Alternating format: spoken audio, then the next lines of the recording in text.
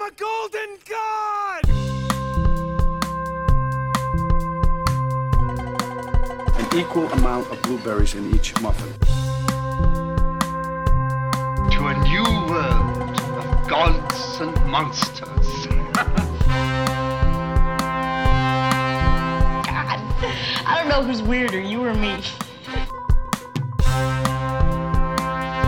You just put the law in my hands, and I'm gonna break your heart with it.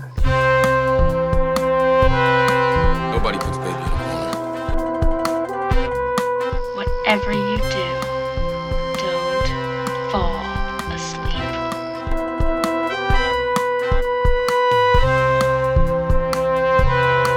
There is nothing only soul.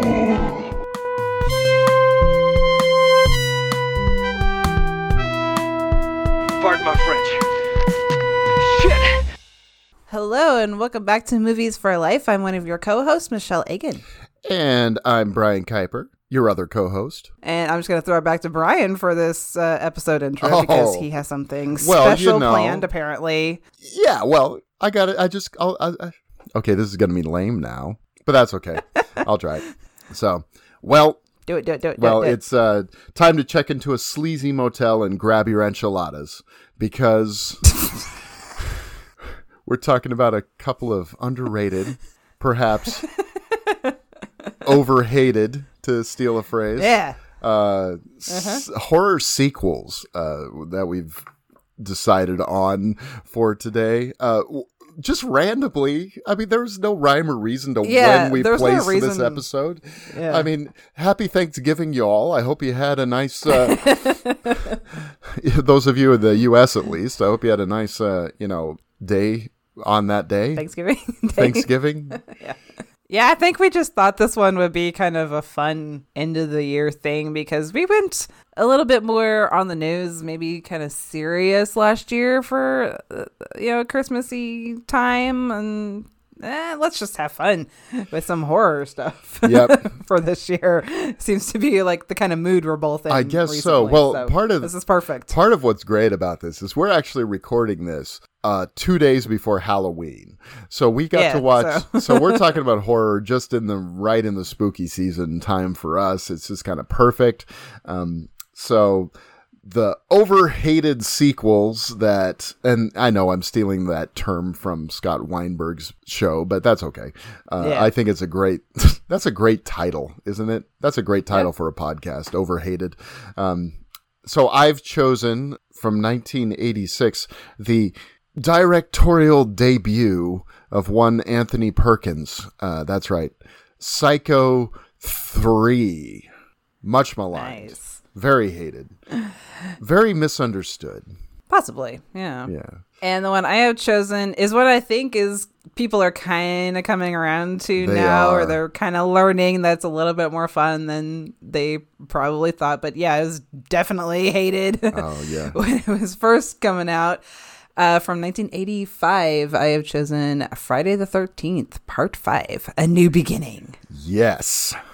Now, I really like both these movies, I gotta say. I think they're fun. I've actually written about both of them, which is even more fun. This Friday the 13th 5 was actually one of my first articles for Bloody Disgusting. I wrote a piece that was, I called it Fridays Without Jason. which was supposed to be sort of a riff on the idea of Tuesdays with Maury, but I don't think anyone understood that as I didn't get it until you just said it. Okay, got it. So it was about the first Friday the 13th and then Friday 5. I know obviously Jason appears in both movies, but he's not the main killer in either one. That was the point. Yeah. I actually had people said who commented and said, Jason's in Friday the 13th. It's like, yes, I know. Yes, it's he's like, not the come killer, on. though. Yeah. Anyway, that's that. We're actually going to start by screaming over a black screen, "There is no God!" That's going to be the start of our episode as we talk about Psycho 3. I mean, what a way to start your movie. I know, right? And then you rip... That's kind of what I was thinking. And then you rip off the ending scene of Vertigo. Like directly. Okay, yeah. Yeah. So I love that opening though. I gotta admit, she's sitting there, she screams, "There is no God," and then they show her like praying to a statue of the Virgin Mary. Then she's at the top of the bell tower. She's about to kill herself. This nun comes up. She like pushes her away, and the nun falls to her death down the bell tower stairway. Which, a question, in movies, why are bell tower stairways always so horribly maintained? Because they all have rotting wood that leads to major death. I mean, think of it, because Vertigo, Batman, Psycho 3. Because that's a really cool visual. It is a cool falling visual. all the way down the middle of those stairs. Yeah. Boom. But yeah, it's sort of an inverse of Vertigo, where she falls off and the nun appears. It's sort of like, oh, she is a nun. So she gets kicked out of the convent for killing a nun. No, that's funny. It is kind of funny though, but that's pretty much what happens. I mean, come on, and then she's just walking. She just walks away like into the desert with a suitcase. This convent in the middle of the desert. Yeah. I mean, come on. This is you're in for something kind of bonkers when that is how you start your movie. And then what's the first thing you do is you run into Jeff Fahey. So another thing that tells you this is going to be a weird movie. So Psycho 3, one of the things that I find some interesting things going on here. Obviously, Anthony Perkins was like, okay, I'll play Norman again, because Anthony Perkins is such an interesting guy. Because, I mean, he was originally cast as all of these sort of, they wanted to make him a leading man. And it wasn't really happening. And so Alfred Hitchcock, who really liked him as an actor, casts him in Psycho, and he gets typecast. That sort of becomes the thing he's known for. And he's in so many good movies between Psycho and I didn't know about a lot of them, to be honest, until recently. Like Pretty Poison is so good. Play It As It Lays. Have you seen Play It As It Lays? Mm-mm. It's on YouTube if you can find it. He plays a director in that movie, and incredible. So lots of really great stuff. But then, of course, nothing that really pops for him. He wrote Last of Sheila. So you have some of those. What is the one I'm thinking of? Hang on, I'm letterboxing. There's one I'm thinking of where I really liked him in. Well, there's one he did after Psycho 3. If I hear the title, Crimes of Passion. Crimes of Passion. That was the Ken Russell movie. So that movie is freaking wild. Yeah. Too. I'm pretty sure that was after Psycho 3. So he had kind of returned to the Norman Bates role after that. That was 84. That. Oh, so it was between the two. Okay, so between Psycho 2 and 3. Now, so he returns to do Psycho 2, though reluctantly. And then Psycho 2 was... But it's a great movie. Yeah, Psycho 2 is a really good movie. And Richard Franklin, I think, is one of those directors I just wish had a longer career. He's so good. Road Games is amazing. If you haven't seen Road Games, you gotta see Road Games. The Keech. The Keech and Jamie Lee Curtis is essentially Rear Window on wheels, and it is it is dynamite. And so there was no better choice to follow up Hitchcock's Psycho than Richard Franklin, in my opinion. I think he was. I mean, if you can't get Brian De Palma, I guess. Though I actually think that Richard Franklin probably is better suited for Psycho 2 than De Palma would have been. Now, Psycho 2 made money, though it was sort of, because it followed up this ultimate classic, right? It's always going to get a little bit of that, oh, it's just not as good as the original. Well, nothing is as good as the original. That's the thing. But that doesn't mean it's a bad movie, you know? Psycho 2 is a really, really good movie. And it made some money, and so they were like, okay, we're going to make Psycho 3, Anthony. And he's like, I'm not going to do it unless you let me direct it. Okay, right? So that's how that works out. So Anthony Perkins comes on board. Tom Holland's not really interested in writing a third film. So the screenwriter didn't really like the twists in Psycho 2 and proceeds to start writing a script that changes everything back, essentially, from Psycho 2. Which I think was the right way to go. Yeah, I actually don't love the Mrs. Spool twist in Psycho 2. That's my only nitpick. I think I really love the whole Lila Loomis thing, all that stuff, trying to get him crazy again, set him off again so that they can send him back to the institution. That all makes sense. But the Mrs. Spool twist doesn't really make a lot of sense. It feels tacked on. It feels like we got to have some sort of twist ending where Norman actually is dangerous, so we can have where he actually kill somebody. We can have our Carrie-esque ending, right? Everything had to have a Carrie-esque ending at that time. And so we go into Psycho 3. Mrs. Spool, yes, is Mother now, but Mother is still Mother, Mother is a construct of Norman's mind. I would always contend that. I don't think Mrs. Bates, and I think Bates Motel does a good job of sort of exploring this idea. I don't think that Mrs. Bates was actually this shrill, horrible woman that Norman turned her into, which is why I think Psycho 4 does a little bit of a disservice, because it does make her that. Was she probably religious and maybe a bit puritanical, sexually repressive, all those things? Sure. But he just conflated her He a little bit. conflated that, I think. I think he conflates all that stuff to a point where the woman that is Mother in Norman is so maniacal and so over the top, because we know Mother, Mrs. Bates, had an affair with a man outside of marriage, right? She was a swinging chick. I don't know. Whatever.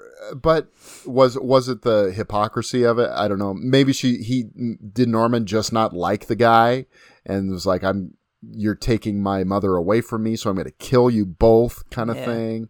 That's all interesting, to explore. But honestly, I don't think Psycho 3 tries to dig that far into Norman's psyche. That does make sense, though, because even though the body of Mother in this one is Mrs. Spool, it's the same. He uses the same voice. He uses the same voice. He uses the same clothes as he uses Mrs. the same Bates. Yeah. same things that Mrs. Bates would say. She says it doesn't change her personality or anything. No. In being her, it's still just that representative mother figure that he can use as an excuse for what he's doing. Yeah. So the voice that is the actress for Psycho 2 and 3 for Mrs. Bates, for Mother, I should say, not Mrs. Bates, for Mother, actually also did one of the voices for Mother in the first film. So that's kind of cool continuity. I don't know the name. I can't remember off the top of my head. But there were actually multiple people who did the voice of Mother for Psycho, which I think is really, really smart. They even had Anthony Perkins record some of it and mix it in a little bit to the soundtrack of that. Stephen Rebello's book. Have some of his voice. Yeah. Stephen Rebello's book, Alfred Hitchcock and the Making of Psycho, is indispensable. Must read if you're interested in Psycho. I've never really thought about that, who is the voice for Mother, or how they did that. Yeah, but it was this. But so one of those people, the most prominent voice, was brought back for Psycho 2 and 3, which is really cool. And it's that great crone voice. And when we get there and we actually see it come out of Anthony Perkins' mouth, it's one of my favorite moments in the series. That is the creepiest shot. It's so creepy. It's so fucking creepy. Yeah. But anyway, kind of back to the movie as itself. I think Jeff Fahey is kind of hilarious and terrible in this in the best way possible. He's awful. Yeah. I wrote down Jeff Fahey as Dwayne Duke. An automatic announcement that this movie is going to be sleazy with a capital sleaze. Yes. Yeah. And so it's like, hey, watch the guitar, all that setup. He tries to so Maureen is the name of our protagonist here, the nun. Maureen, I can't remember the last name. But her initials are MC, just like Marion Crane. Yeah. Can't remember it. Yeah, so he's just a sleazeball, and And, you know, he tries to assault her. She just gets out of his car. Kind of gets kicked out of the car, but also, I think, wants to get out of the car. He does that a lot. Yeah. She ends up in the rain. You could have been coming instead of going, fuck you. God. Yeah, this is one of these guys that feels so entitled to. Yep. It's disgusting. And, you know, he uses this line, you know, little angel tumbled off her cloud, which is also, I think, you know, trying to draw. Yeah, he kind of Yeah. He introduces calling her an angel. It's another thing that, like, comes back at the end, which it's kind of funny to me more than anything. I guess it's supposed to be symbolic, but to me it was just kind of funny. Well, I think you were right when you said that this was a little bit funnier than I remembered. I remembered how sleazy it was, but I could definitely see a lot more humor on this rewatch than I did the first time I saw this. Yeah, and the humor in both of these is dark as hell. You know, and absolutely. I think, you know, the whole idea of the little angel tumbling off her cloud is also supposed to compare her to Marion Crane from the first film, because that's the whole point, right? She, you know, Marion is in the white slip and half slip and bra, and, you know, she goes and steals the money, then all of a sudden she's wearing black. Subtle stuff like that, right? That was a joke that I had. You know, Hitchcock's always so subtle. It's like, no, Hitchcock is not always subtle. He's not. Yeah, sometimes he is, but in that case, he's definitely not. It's actually, I actually think Hitchcock thought that was funny.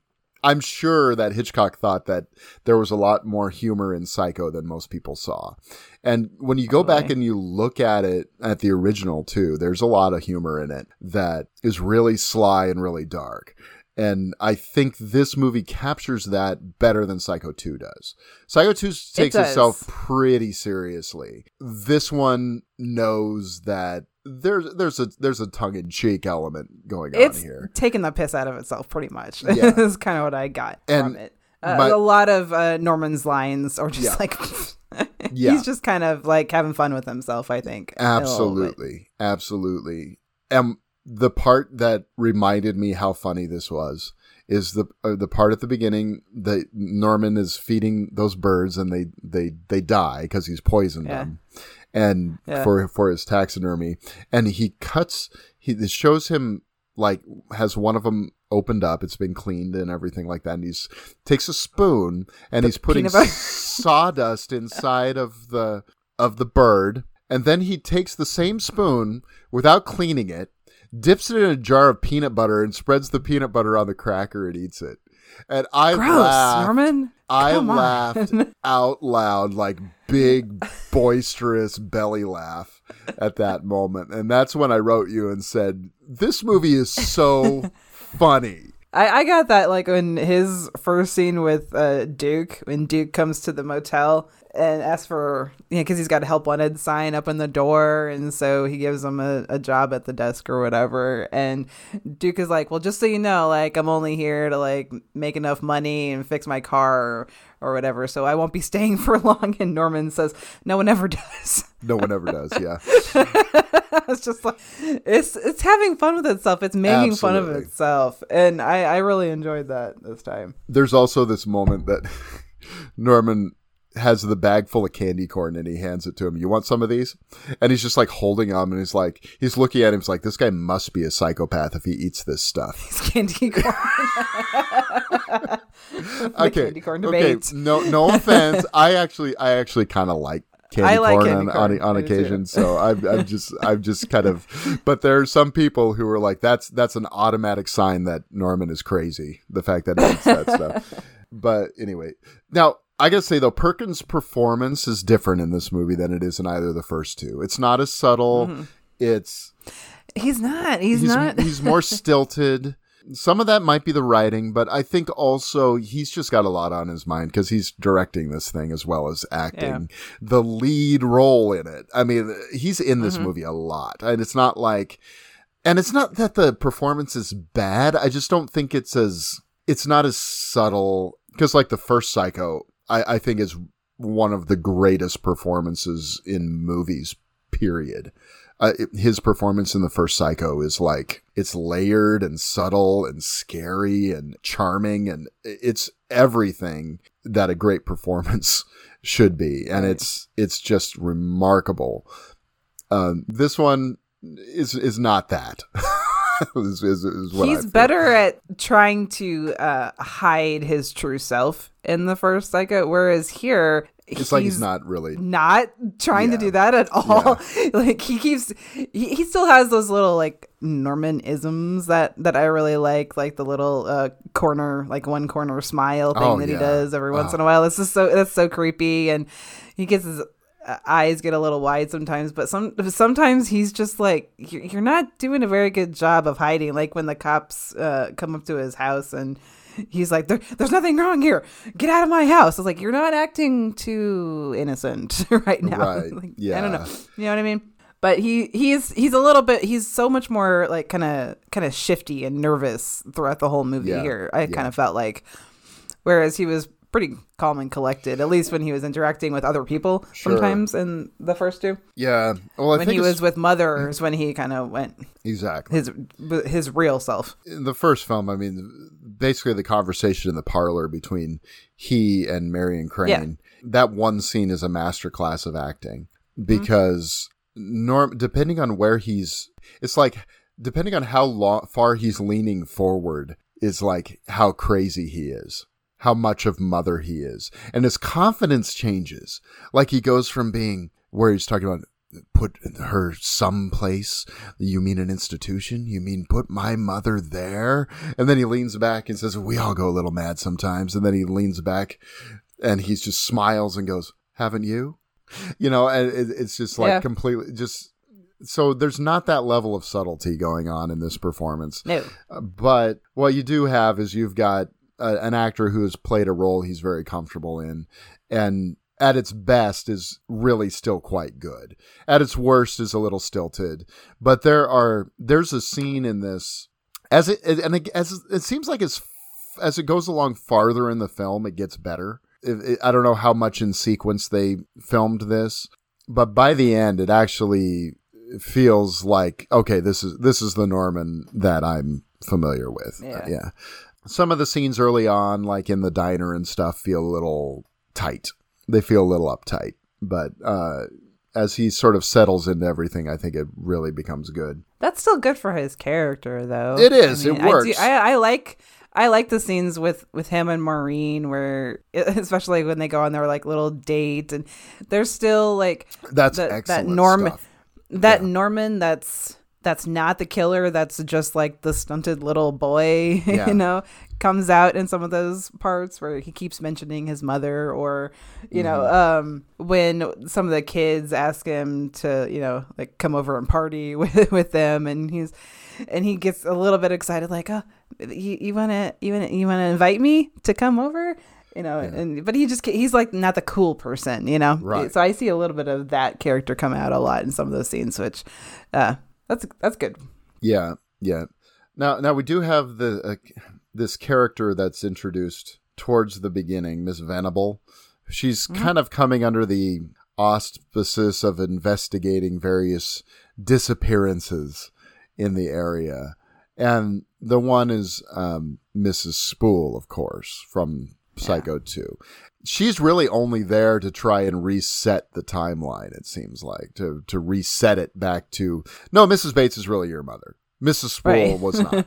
Yeah, so this is only a month after Psycho 2, because they say that Mrs. Spool has only been missing for a month. Yeah, and the film was made, 3 years later? So there's a little bit of continuity is sometimes a little shaky maybe from the second movie, but not that bad. It's not continuity in like the Friday the 13th sense, but where continuity is just like continuity. Whatever. What continuity schmontinuity. Exactly. Yeah. Isn't she trying to, I forgot what she says to him, like what she's investigating or writing something on about. But she doesn't really say what the reality is. Yeah. It's not what she's actually up to. Yeah. And this is when Maureen comes in. Yeah, and he pictures her. He instantly sees the resemblance to Marion Crane. Short blonde hair and, similar build and similar kind of features. And the MC on her suitcase. And he starts flashing to the shower scene, which, it's a Psycho movie. You got to include some homage to the shower scene. They just play it wholesale at the beginning of Psycho 2.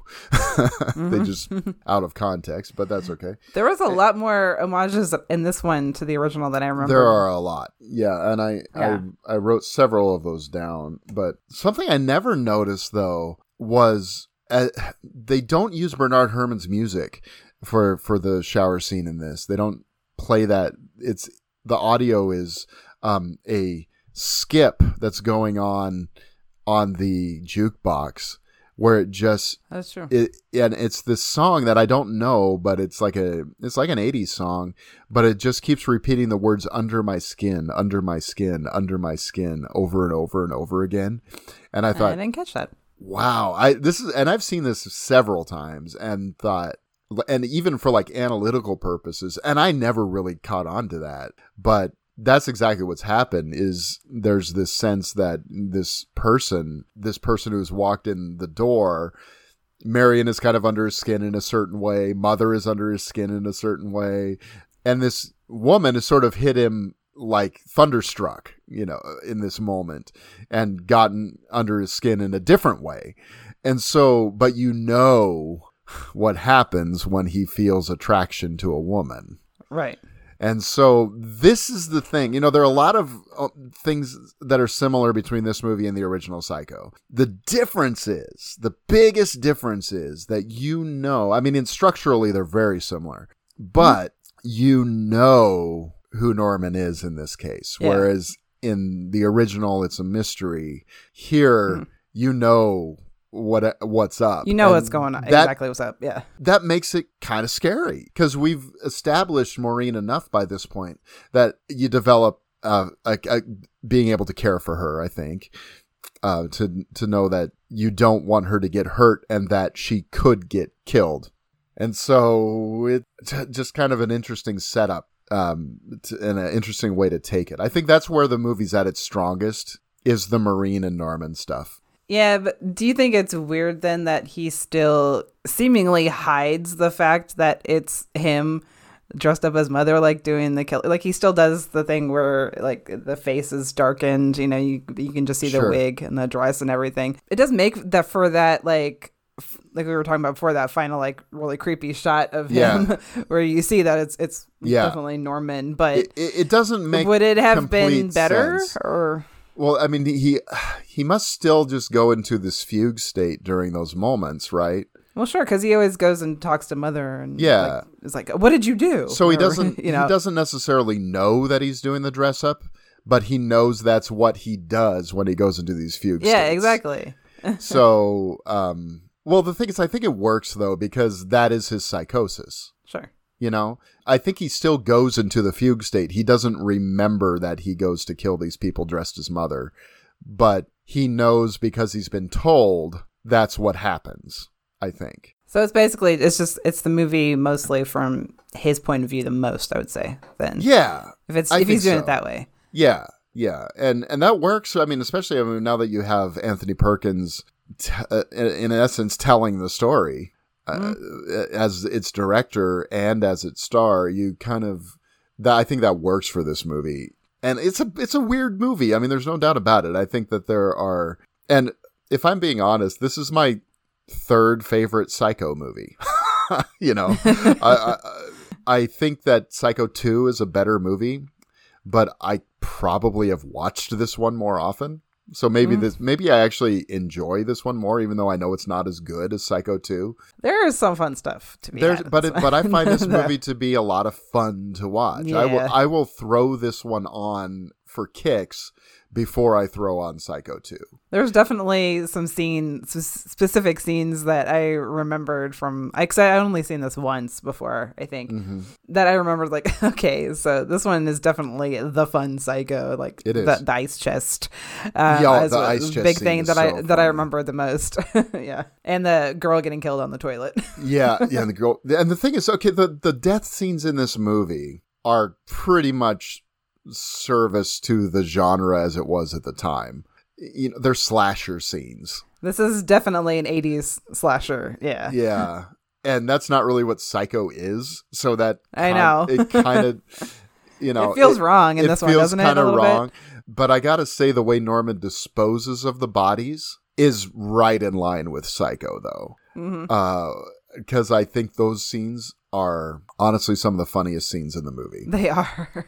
They're so twisted, but they're hilarious. And one of the things that I noticed too is when I was watching this last time for my article, I was noticing all these things like, oh my gosh, this is like Blood Simple. The Coen brothers debut, the lighting and the sort of neo-noir feel of it. Yeah. And there are these transitions that are so smart. And like, there's this part where he sees the light under the door and then it turns into the edge of the knife. It turns into the knife edge as he's going to walk down to there. And there's another one where Maureen's in the hospital and he walks straight from her hospital bedside into Mother's bedroom that are just like right out of Coen Brothers playbook. I found out later, listening to the commentary, is like Anthony Perkins wanted me to watch 2 movies. I don't remember what the other one was, but the other one was the Coen Brothers' Blood Simple. He was like obsessed with that movie. He thought it was brilliant. Nice.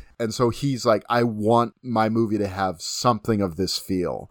And it totally does. This would make a great pairing with Blood Simple. Just because the feeling is so simple, even though the stories are so vastly different. Like also Jeff Fahey with his lamps and everything like that while the girl's in the room with him. That's Coen Brothers to me. Too. Yeah. Yeah. I've only seen Blood Simple once too. Oh, so good. That's definitely what I remember the most about it was that moody atmosphere that it has. Yeah. And this is definitely taking from that for sure. Yeah. In a good way. Yeah. Now, I think the subversion, there are two scenes that riff on the shower scene in this movie. There's, 3, I guess, because of the one that we already talked about, but the one where he starts thinking about Maureen, Mother takes over, he goes down to kill her, he opens the door, and she's lying in the bathtub, she's already cut her wrists. I think that is so brilliant. This is one of the reasons why I think the 2 movies, this and Friday 5, kind of go well together too. They both have that like opening, like kind of subversion of what you expect scene. Yeah. Because Friday 5 has that too. Yeah, absolutely. It's just like for it to just, it doesn't just stop there. He suddenly, it goes to Maureen's point of view, and this woman who comes in transforms. The knife turns into a crucifix in the hand, and she imagines it's the Virgin Mary coming to her. Yeah. And it's like she's hallucinating this whole thing. And Norman snaps out of it after seeing her in the tub and saves her life, gets her to the hospital. It's a wild subversion. I mean, you were joking with me that all the movies you pick are religious, Brian. It's like, I know, but this one is like subversive as far as religion goes. It's really, really dark. It's taking these, sort of sacred. I'm not Catholic, so I mean, the Virgin Mary doesn't have the same connection with me as it does of someone of the Catholic faith, but it takes that image and just twists it in the darkest possible way, I think. And I think it's really kind of perverted in a way that Hitchcock would totally love. I think Hitchcock would find some of those elements to be hilarious. He would find that to be just really getting to the essence of the kinds of things he was trying to do. Because he always tried to subvert, sexuality and all these things in various ways in his movies. I just like leading up to this scene too. he completely almost redoes the shower scene, the beginning of the beginnings of that, like looking through the peephole and that kind of stuff. And the way that another kind of funny scene is the way that Norman kind of freaks out when he hears that Duke put you put her in cabin 1. Yeah. So you can almost kind of feel him going like, oh my gosh, okay, I already kind of like her, so I'm probably just gonna have to kill her. You can kind of see that working in his head a little bit. Yeah. And he does like the similar kind of shots in a way that it's not like homaging the original movie. It's more going towards Norman's character, that like they were trying to make him crazy in Psycho 2. This is him actually reverting back to, like what he was in the first one. The way that he does similar shots is not just like, hey, remember this from the first one? It's more like, hey, this is happening to him all over again. Like he hasn't gotten any better. Yeah. And after that, we cut to Duke with the girl in his room. Well, another kind of funny thing is I liked in the hospital, just another him like kind of making fun of himself a little bit, is when there's like a little thing with him and the sheriff where he's like, oh yeah, I was bringing fresh towels to her room. That's how I found her. Right. I don't know. I just little stuff like that. I definitely found funny. Well, I mean, again, it's him covering for Mother, right? For Mother, sure. Yeah. He's just like being so obviously shifty, and that sheriff is just the worst. Yeah. Now this is the connection of the actress. Okay. Between this movie and Friday 5. Okay. Red in this movie is Robin. Oh, in Friday 5. The actress is Juliette Cummins, which I think she looks totally different. And I didn't recognize her first until I was looking at looks really who played different. Red. Yeah. She does look really different. Yeah. And this has the whole thing again. Watch the guitar is a line that comes in. Here, because that's gonna pay off. It's sort of it's Chekhov's gun. If you're gonna show me this many times, you're gonna do something with it later in the movie. Something is gonna happen with that guitar, payoff. I think. Yeah, I think so. And this scene with the two of them. Just further that Duke is just so awful, and the music that's playing is like this 80s porno music. It's amazing, right? And the lighting in the room is very 80s porno. It's like... How it opens with her, she like drags her cigarette down her arm and then like wets her finger and runs her finger back up her arm and like puts the ash. That's gross. Yeah. What are you doing? There's also, I'm just picturing Anthony Perkins like directing this scene. Just kind of makes me laugh. It's like, okay, now lick the picture of that girl's ass on the wall behind you. Right. And Duke's room, I'm sorry, but Duke's room looks like a serial killer's room. It does it not? I mean, he has all these pictures that he's cut out of porno magazines and he's pasted them, his like favorite parts, onto different women. So it's like, It's very Silence of the Lambs to me. I mean, it's like you're taking the tits from this person and the torso from this person and the head from this person. You're pasting it all together. It's none of the women have heads. Exactly. It's so twisted. It's so twisted. It's like, I don't know. Maybe that's Anthony Perkins' comment that, who's the real psycho here? Seriously. Yeah. Well, later on, Duke gets a little bit like, there's probably something about him that we do not know. We can make some assumptions. Yes. Let's put it that way. And that shot of him holding the lamps and like just kind of like giving her lighting while she's just being all sexy. I mean, I'm sorry. That's a great shot, though. He's directing his own movie, right? Mm-hmm. And when he's done shooting, it's like, okay, that's a wrap. You can go, essentially, right? And she gets kicked out. Is she wearing the same underwear in both movies too? I swear.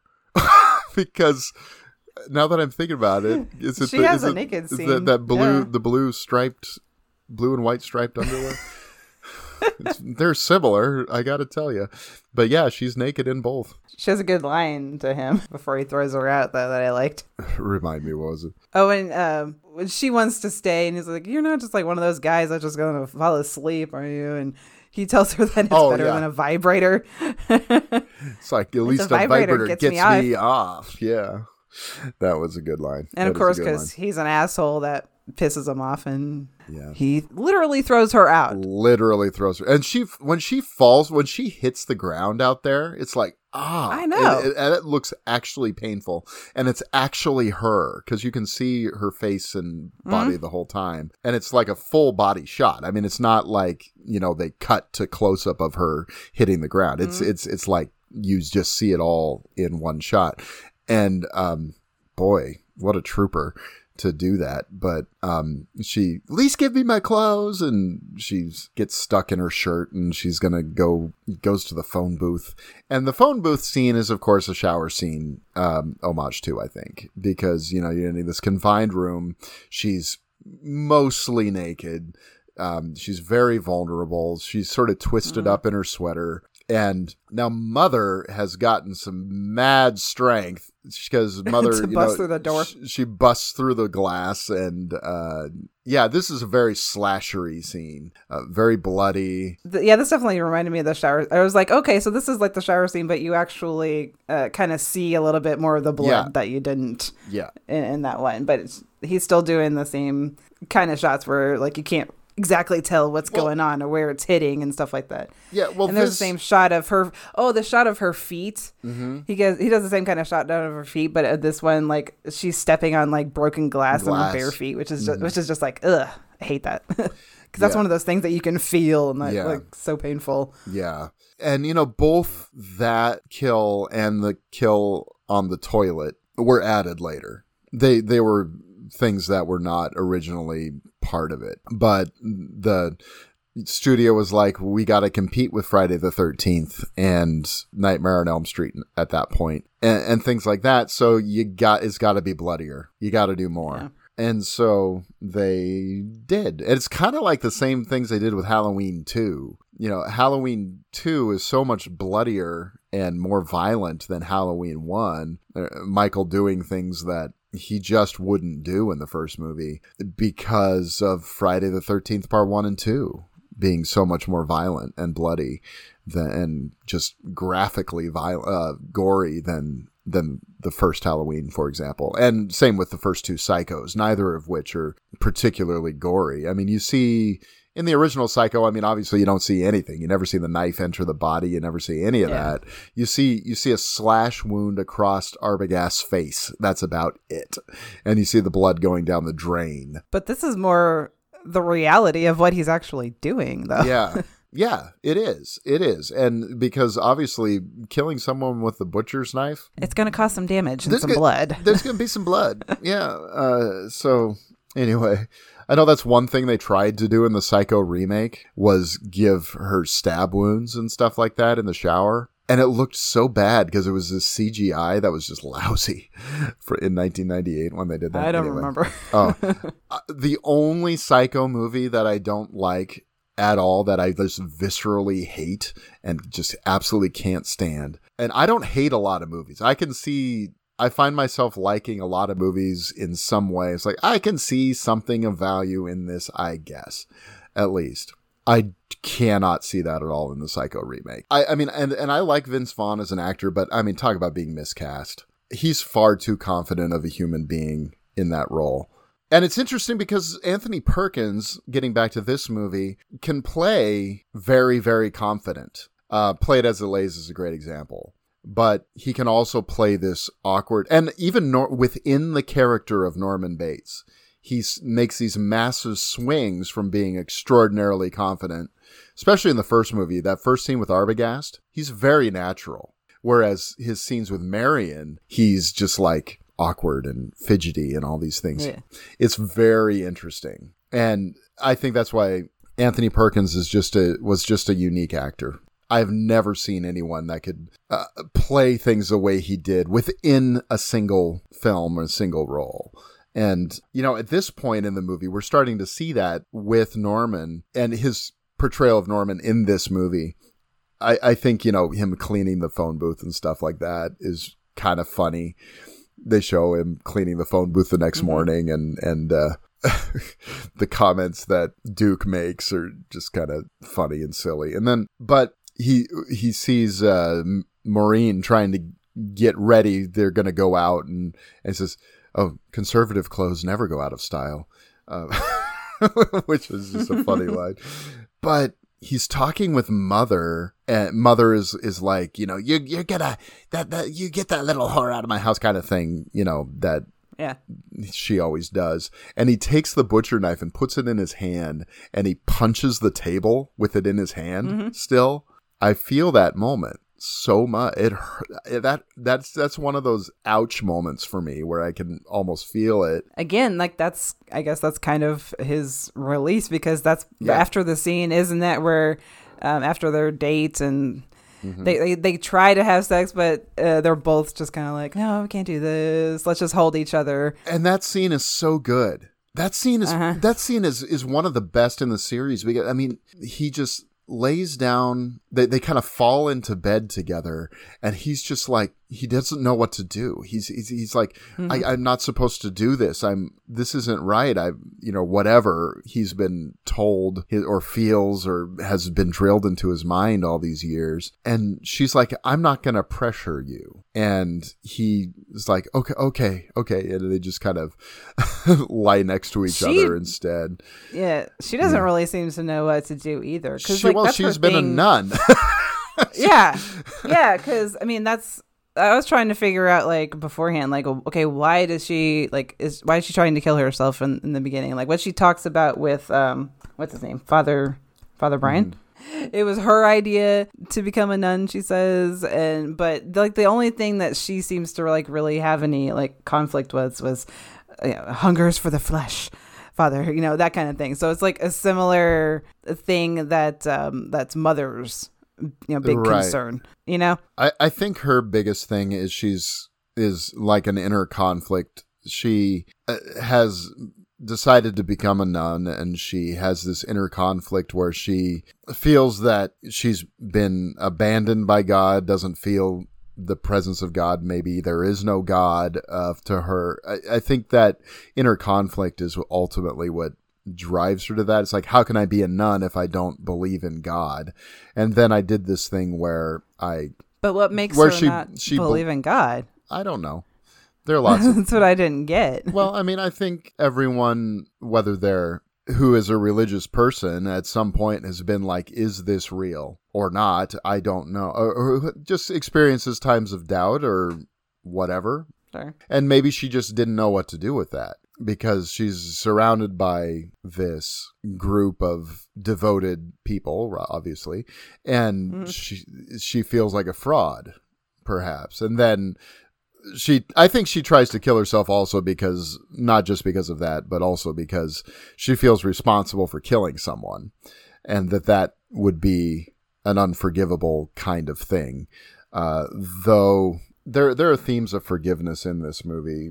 Yeah, definitely. Because the cop says at one point, we believe in giving, or the diner owner talking about Norman says, we believe in giving people a second chance. Yeah. And then Maureen later says, Norman understands forgiveness. Well, the sheriff is kind of like that too. Yeah. There's a lot of that happens in this movie.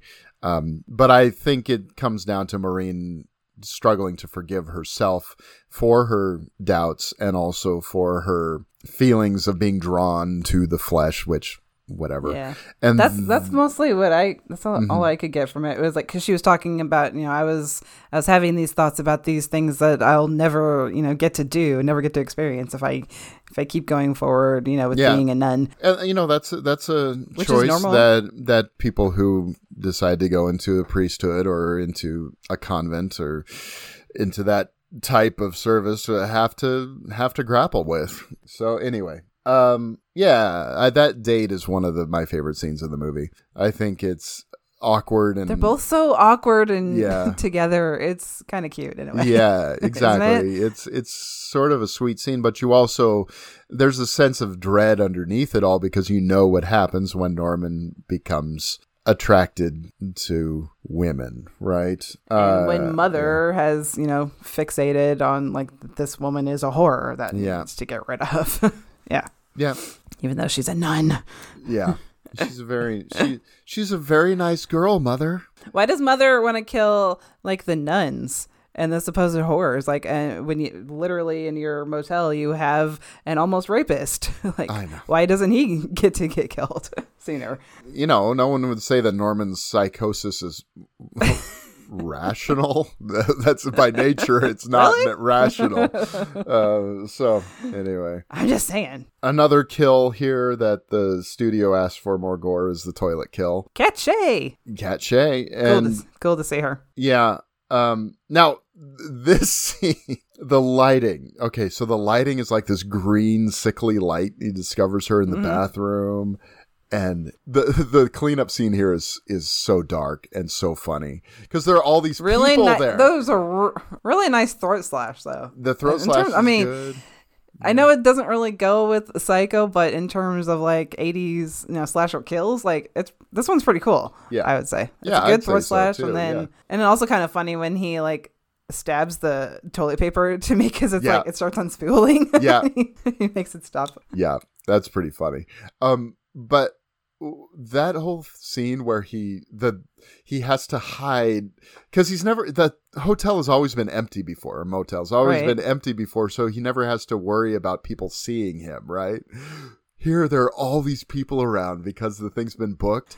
That is one of the most brilliant things about this movie. This is one of the funniest things because he's like hiding it from him, and he's trying to get her out the window, and she like flops down in the mud. Then he's like holds her up, and as the people walk by, oh, someone's getting lucky tonight, and we find out that he puts her in the ice machine. Which seems kind of dumb if there's a bunch of people there that are drinking. Like, they're going to go back and get ice. Like, why did you do that?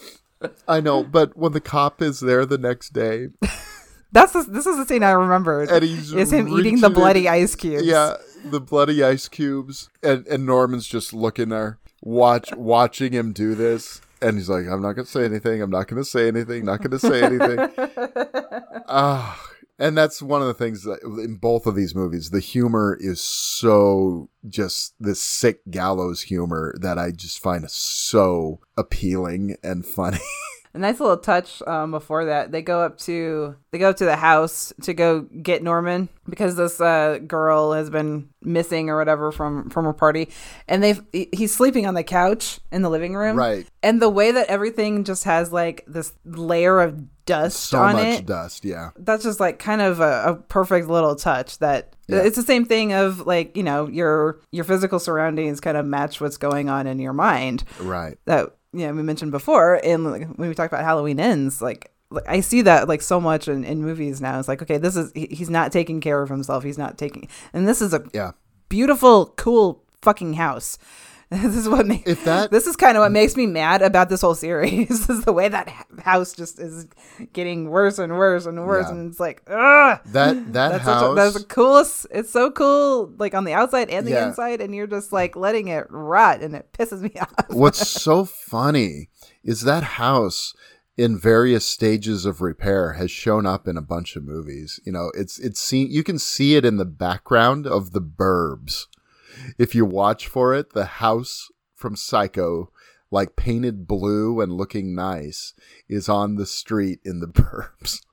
Is it? It's in the background, yeah. It's pretty cool. And sort of that design has ended up in things like Beetlejuice and different movies like that. And so it's so iconic is such an overused word, but I mean, is there another word for it? Come on. In that case, it's instantly recognizable. Yeah, and like, that's the Psycho house. Think if that house was in great shape, being kept up and everything, everyone would want to live in that house because it's so cool. It's sort of like how big and big what are their names? Why can't I think? They both have the same name in Halloween Kills. Big John and Little John? Big, there we go. Big John. Such a hard name to think of. Yeah, Big John and Little John, fixed up the Myers house and made it look amazing. You can do the same thing with the Psycho house. Come on. I could have so much fun with the Psycho house. Yeah. Fixing that up. Making it a little modern, but still keeping like some of the traditional elements to it. Fuck yeah. Polish up those wood floors. I mean, come on. You have a nice house there. Now, this is where Watch the Guitar pays off, right? So we get a note from Norman gets a note from Mother saying that she's in cabin 12 because he's looking for Mother. Don't know where Mother is. The cops come in. Yeah, she's not there. She's not there, which is good for Norman that she wasn't there. But so Mother is down in cabin 12 watching Woody Woodpecker with Duke. Duke is a freaking serial killer in this scene. Oh, it's totally. Creepy as fuck. Do you think he's a necrophiliac? That had not crossed my mind. Just asking. Now it's in there. Thank you. Yeah, you're welcome. Anyway. So he does kiss her. He did. Anyway, that's what I thought you were implying earlier. Hadn't crossed my mind until you put it there yourself. Nope. Okay. All right. Nope. Okay. Fair enough. All right. So this whole fight that they have is, I don't know. The pink funny. Lighting in the room and the way he's like just kind of like sweaty and a little wild looking, like singing like, I don't know what that song was. Yeah. Some song about mothers. Yeah. Very strange. But he's got the whole story of, he knows Norman's whole story now. And his motivation apparently is just money, which is totally dumb. But yeah. Well, that's why he didn't. It makes sense. We got a lot of people covering for Norman in this movie for different reasons. But the thing is, okay, we know that Norman is not exactly rich. He's not making much money on the motel. They had one good weekend. I mean, come on. When Duke says that, you could sell that land, it was like, no. Okay, that place has a reputation. Like, no one's gonna buy that place, even though, like we just said, the murder it's a cool house. Yeah. So he bludgeons. Now this is Norman who's doing it.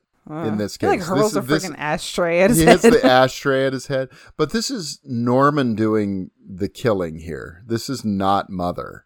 And is this the first time in the series that it's, I guess besides killing Mrs. Spool, where we see Norman and not Mother kill? I think it might be.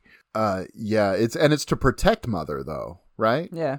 And no one can know what she's done. No, it's like I've done. Right. Saying. Yeah.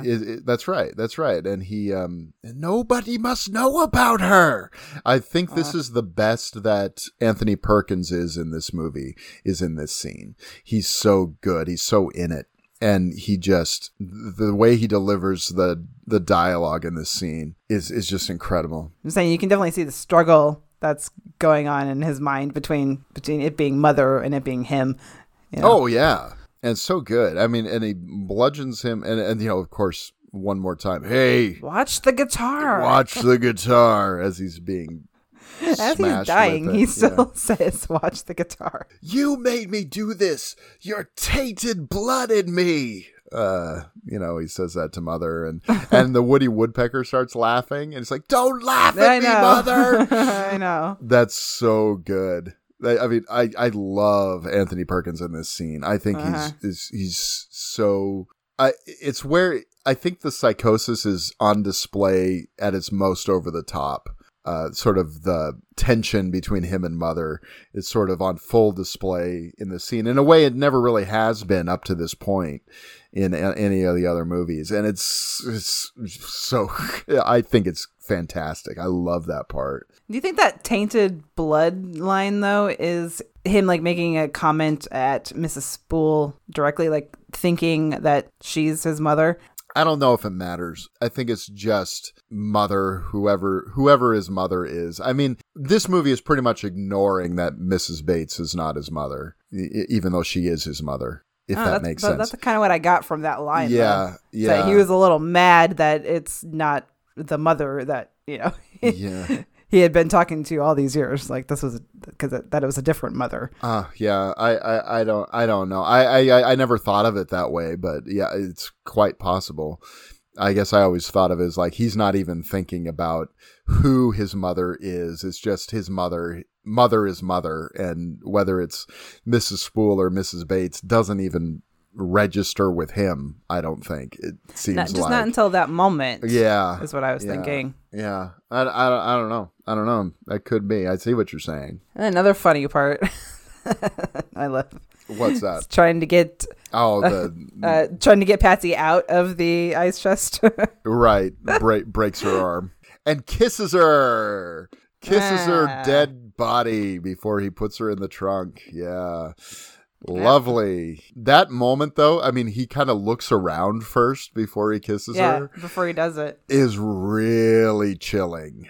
And, I mean, it's just proof that, Anthony Perkins just understood something about Norman that really no one else would have been able to tap into. I don't know of another actor that could play Norman like Anthony Perkins. I don't think it's possible.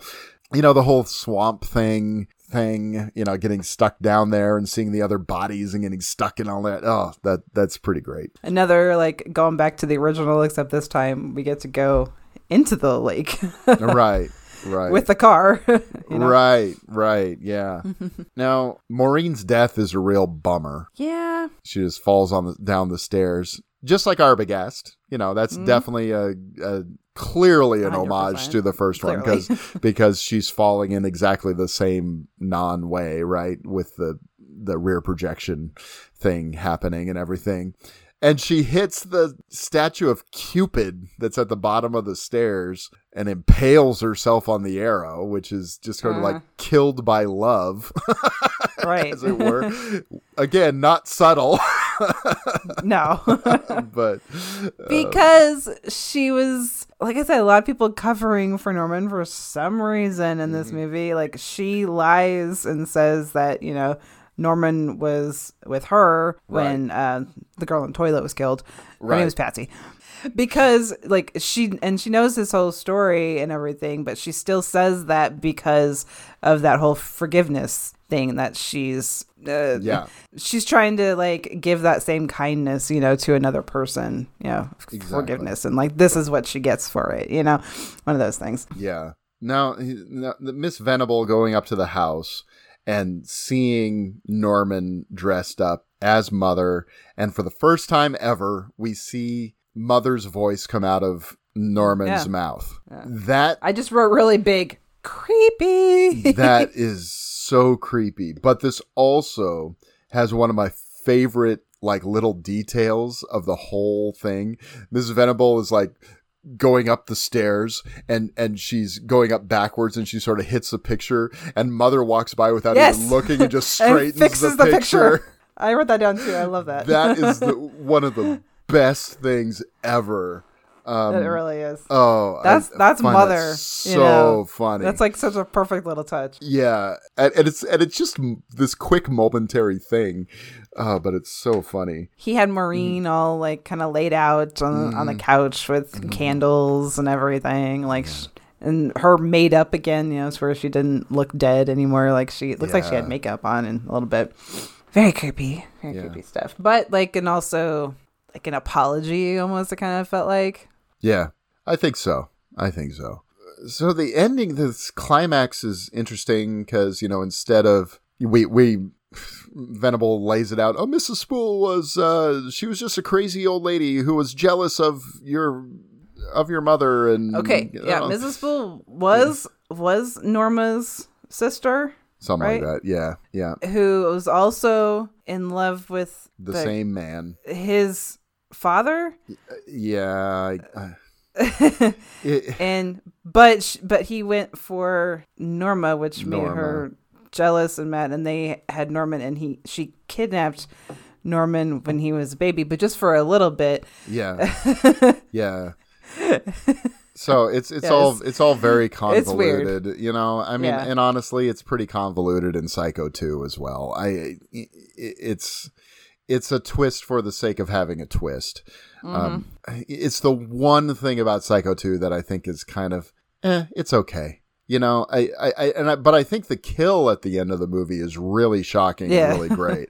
At the end of Psycho 2, where he kills her with the shovel, I think that is that is such a great scene. But at the same time, I'm thinking of it as in the overarching sense of the themes of the first two movies, and it's just kind of like you have to shoehorn it in a little bit, in my opinion. And I know people are probably going to be like, it's okay, fine. We can disagree. It's okay. It's just a movie. It's just a movie. It's only a movie.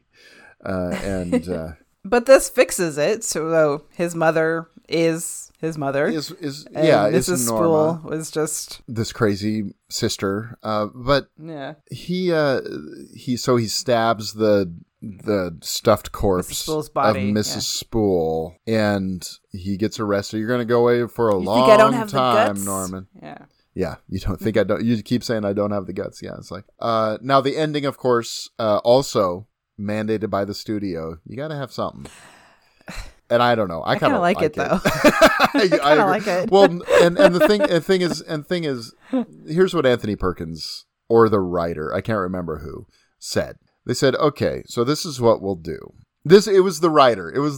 Okay, so the writer said, okay, this is what we'll do. Instead of having, because they wanted him to have her head or something like that stuffed under his jacket. Exactly. And says, here's what we'll do. He'll get him back in the car. He was saying this as a joke, thinking they'll never film this, and says he'll pull out her arm and just kind of stroke it, and you'll go to him smiling, and that'll be the end.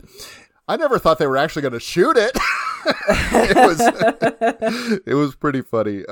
But yeah, that's how it ends. I mean, it does undermine the idea of at least I'll be free, because he's not free. He's still under the thumb of, and it's not even his mother's arm. It's Mrs. Spool's arm. And so it's all, which is again, I think which I thought that was I thought that was a great line that he had, like, I'll finally be free. Because that's when the sheriff says, you're gonna go away forever now. I was like, well, that's a good way to end it. I don't know, it's still just kind of cheeky and having fun. It is cheeky, but at the same time, the fact that it's Mrs. Spool's arm and not Mrs. Bates' arm is also sort of an indication that it doesn't really matter who his mother is, because mother in his mind is not really his mother.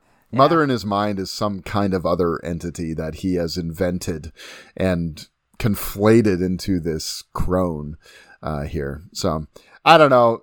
I still dig Psycho 3. I think it's fun. I think it's a goofy, wild ride of a 80s slasher with a bit of the classic Psycho vibe to it, with by way of, sleazy neo-noir. It's really... Yeah. And, I wish Anthony Perkins had more opportunities to direct, because I think he really could, if he, given, stronger material, which I think this material is not bad. I just think given material he was really interested in, because I think he did this because he could. he had leverage to do it. I think he could have been a really terrific director. He could have become as good as, let's say, a Clint Eastwood, if he had kept having opportunities to do it. Because, Clint Eastwood's first movie is okay. Play Misty for me is okay, but it's not fantastic. He needed time to grow into it, but it's unfortunate that Perkins really didn't get those opportunities. But, it happens. Because Psycho 3 was not a big hit. Sometimes these movies just grow in their cult as they go along, right? Well, I hope that this one does, because... Like we've been saying, like it's fun. It's still, I think at some points it does try to take itself seriously and trying to do something with the characters. It takes itself seriously enough. Yeah, exactly. Because I remember when I first watched this being like, not because I'm a prude or anything, but being kind of shocked at like how sleazy this was, just because it just wasn't. That's not Psycho to me. Like it's not that kind of movie or that series, but it kind of works. The thing about the Psycho not being sleazy, I think that's because of Psycho 2, because I actually think the first Psycho was supposed to be sleazy. It's subtly sleazy. It's not like as in-your-face sleazy as this one is. No, it's not as but it couldn't be in 1960. It was shocking enough to say, oh my gosh, we're going to flush a toilet in this movie. We're gonna kill a naked woman in a shower. She's gonna be checked into this roadside motel where, you know what happens in roadside motels? That kind of stuff was going on. I think that was the the whole point of whores. Lewis Black, sorry. Yeah. That's how Lewis Black says it. Sorry. Yeah. Whores.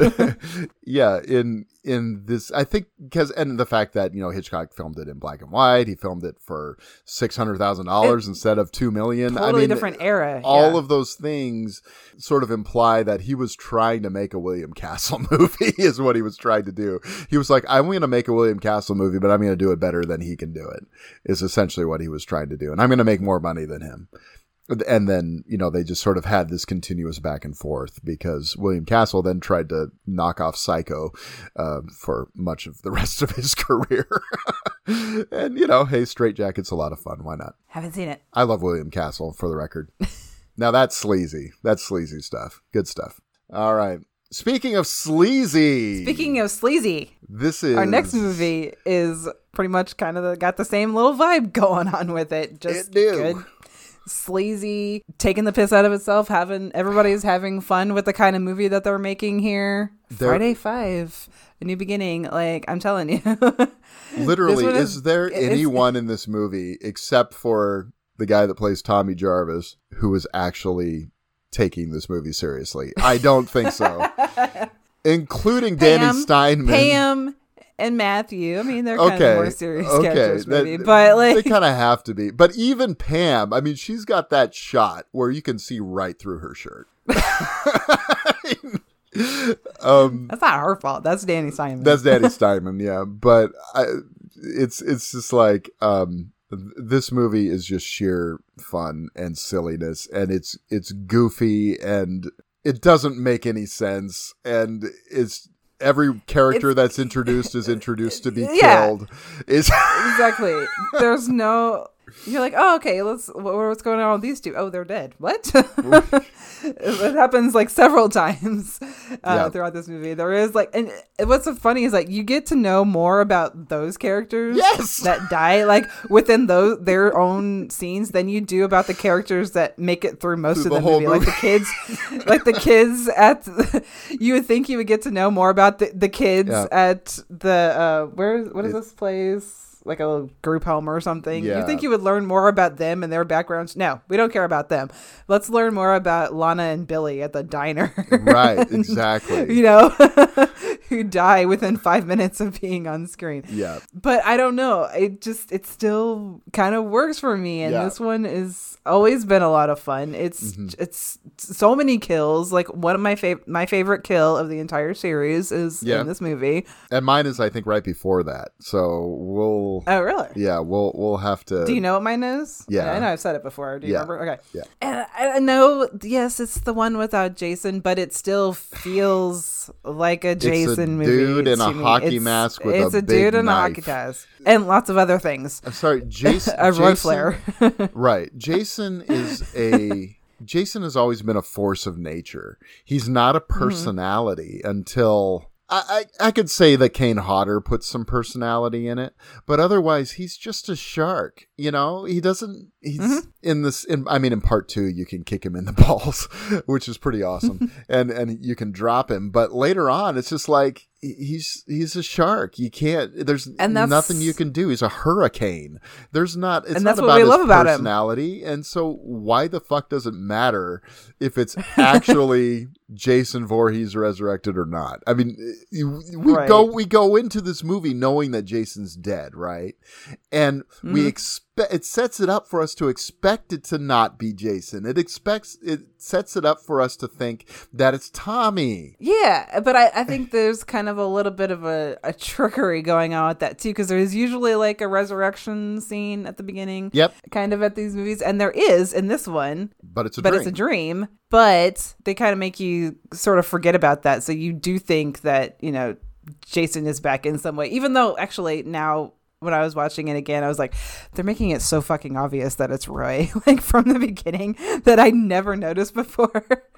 he has one where it's like like when he I think when they go to pick up the kid's body, and they have a close up of his face where he's all of the expression goes out of his face, and it kind of lingers for a second. It's like, oh my god, it's so obvious that it's him. And I remember like not having any idea when I first saw this, of course, because why would you? But going back and watch, it's not very subtle on rewatch. When I first saw this, and frankly, I don't know that I saw it from the beginning when I saw it on television. And I'm pretty sure this might have been the first one I ever saw. And it was like USA Up All Night with Rhonda Shear, you know? Sure. who was one of my first crushes. Let's just be real here. You know, so I saw the edited for television version of this, which, you know, made it about 20 minutes long. And they show the guy on the spikes, and you're like, okay, now who's that now? It's like you can barely recognize him at the end. Yeah, it's like, okay, sure. All right, but who's that now? That was my thought, even after I saw it all the way through. I think the only one I saw the first one I saw all the way through was probably 6, and that was again on USA Up All Night. So, I don't really know where to go with this. Danny Steinman. My thought is, let's just talk some. I was thinking more like the characters. Yeah, talk some of our favorite characters, favorite kills. Because I mean, we have our Tommy Jarvis. The opening is like takes itself pretty seriously. They check into Pinehurst. They're in this halfway house thing, you know, between their previous experience and going out into the world again, you know, getting themselves it's a halfway house together. Kind of thing. Yeah. It's not a summer camp, but it's still kind of the same. They're out, you know, isolated somewhat in the woods, in the wooded area, so it's still got the Friday the 13th feel to it. These rednecks. Ethel and Junior do not like that the crazy people live next door to them. Ethel, man. Yeah. One thing I did notice, though, now this is off the beaten path of the characters, but during the dream sequence when Jason stands up out of the grave and and he's showing with the machete, they start going the music. The music starts playing the Dies Irae. Opening of The Shining. That's right. So anyway, I didn't get that. that theme is, if you listen for it, those 4 notes dun, dun, dun, dun, are in everything. There's a YouTube video about it. It doesn't even begin to scratch the surface of all the places that those 4 notes and that melody end up. So that's interesting. Seriously, listen for it. It's in Star Wars when he sees Uncle Owen and Aunt Beru are dead. It plays those 4 notes. I mean, it's really cool. It's all over the place. If a character is getting bad news, those 4 notes are played on the soundtrack. Really? Okay. Yeah, it's pretty cool. So seriously, I encourage you to look that up if you haven't. What I was kind of focusing on in that scene is when like Jason was walking towards Tommy, which we get Corey Feldman comes back for a little cameo. Corey Feldman for a minute because he was going to be in. They had a whole plan for Friday 5 that Corey Feldman and I think the director of 4 were working out. Who was 4? Joseph Zito were talking about, like on the set of 4, and they were going to do it, but then Steven Spielberg went and cast Corey Feldman in The Goonies. That's right. So, sorry, Danny Steinman, come up with your movie. And so that's what they did. But we do have this opening sequence. So, but what were you going to say? Go ahead. Oh, well, that sounds dumb. I was just going to say that I was kind of focusing on Jason's pants were kind of like high waters on the scene. Like they don't quite fit him. They are. Right? They are. Now Jason's. He's got to work on his tailoring. Now, the same actor plays both Roy Jason and Real Jason in this. So I don't even know his name. Yeah. Oh gosh, I think he just recently passed away, and that makes. So. Oh yeah. Here we go. Tom Morga is Jason in this. So I don't know even what to say about this movie. Like I said, I think what kind of stands out the most about this movie is the characters. In a way. Yep. Characters and kills. I gotta say the kills in this movie, with only a few exceptions, are pretty run of the mill. A lot of them are big knife kills. There are some exceptions that I'm looking forward to talking about and pointing out, though. Okay. Most of them are not really, really super creative. I feel they're not bad. They're just a ton of them, and a lot of them are, knife through the bottom of the bed. We get that one again. Yeah. And we don't even see it pop out the other way, or throat slashed, or, a lot of that happens. There's a couple of interesting ones. The kills that really stand out though, because of that. And I think those will bring up. So yeah, I thought it was kind of weird watching this is that I thought, wasn't this known as, this had the highest body count. It kind of seemed like it was super bloody or whatever, but that's only on some of them though. It's kind of it's kind of weird, the balance there, where sometimes you see the implement going into the body and sometimes you don't, and it's just kind of. It felt a little odd. It's if you're gonna go for it, why not go for it with all of them? Or is it just that wasn't in the budget to put that effect in or something? Yeah, there are a bunch of them that you only see the aftermath. Yeah, exactly. Especially in the end, where you see the tense spike in the guy's head, and you see the grandfather with the eyes gouged out, thrown through the window, and so. We're introduced to a bunch of characters right at the beginning. Yeah. Reggie and Ethel and Joey. Pam. You want a chocolate bar? I'll give you a half, but I'll need the other half for later. Pam and Matthew, I really enjoy Matthew. I thought that actor's kind of hot, not gonna lie. Yeah, he's got this scar on his cheek. Yeah.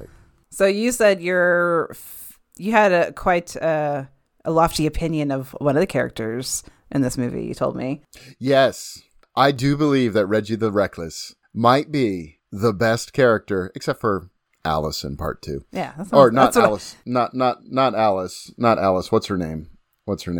Amy Steele's character, Ginny. Ginny, yeah. In part 2. She's my favorite. But that's why I was excuse me?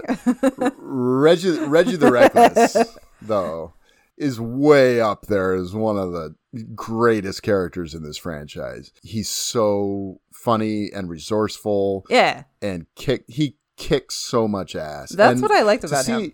Was that he was resourceful toward the end. He wasn't just one of those kids that was gonna let the adults do all the work. He gets in there and fights too, which was pretty cool. Come on.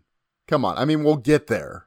Get there, but come on. That scene with him, what he decides to do, that's pretty rad. Okay. He kind of brings down, because I hadn't really remembered her really that much, but Pam is a super badass in this movie too. Pam's great too, yeah. But Reggie just being so cool, almost kind of overshadows her in a way, just because you fall in love with him before, just because he's adorable and funny, and everybody loves him. Especially that scene with Demon and Anita. Yeah. I also really like Megan in part 6, the final girl of part 6. I think she's really feisty. And Ginny in part 2, she's not a typical final girl. We're all over the place, I guess, but she's just not a typical final girl. She's kind of a screw up. You kind of get the sense that she's a little bit rebellious. She's might be sleeping with the lead guy. Who knows? I think that the whole idea of the virginal final girl is a carryover from Halloween that's not even really true of Laurie. It's not true of a lot of them, yeah. I think it's stupid when they carry that over, because, it's really only the bad imitations. And I don't think Friday the 13th Part 2 is a bad imitation. I think Part 2 is actually a really, really good movie. I think it's, as far as slashers go, I like it better than the first one. Oh, yeah. And definitely. it's just got the characters are not at all cliche in that movie.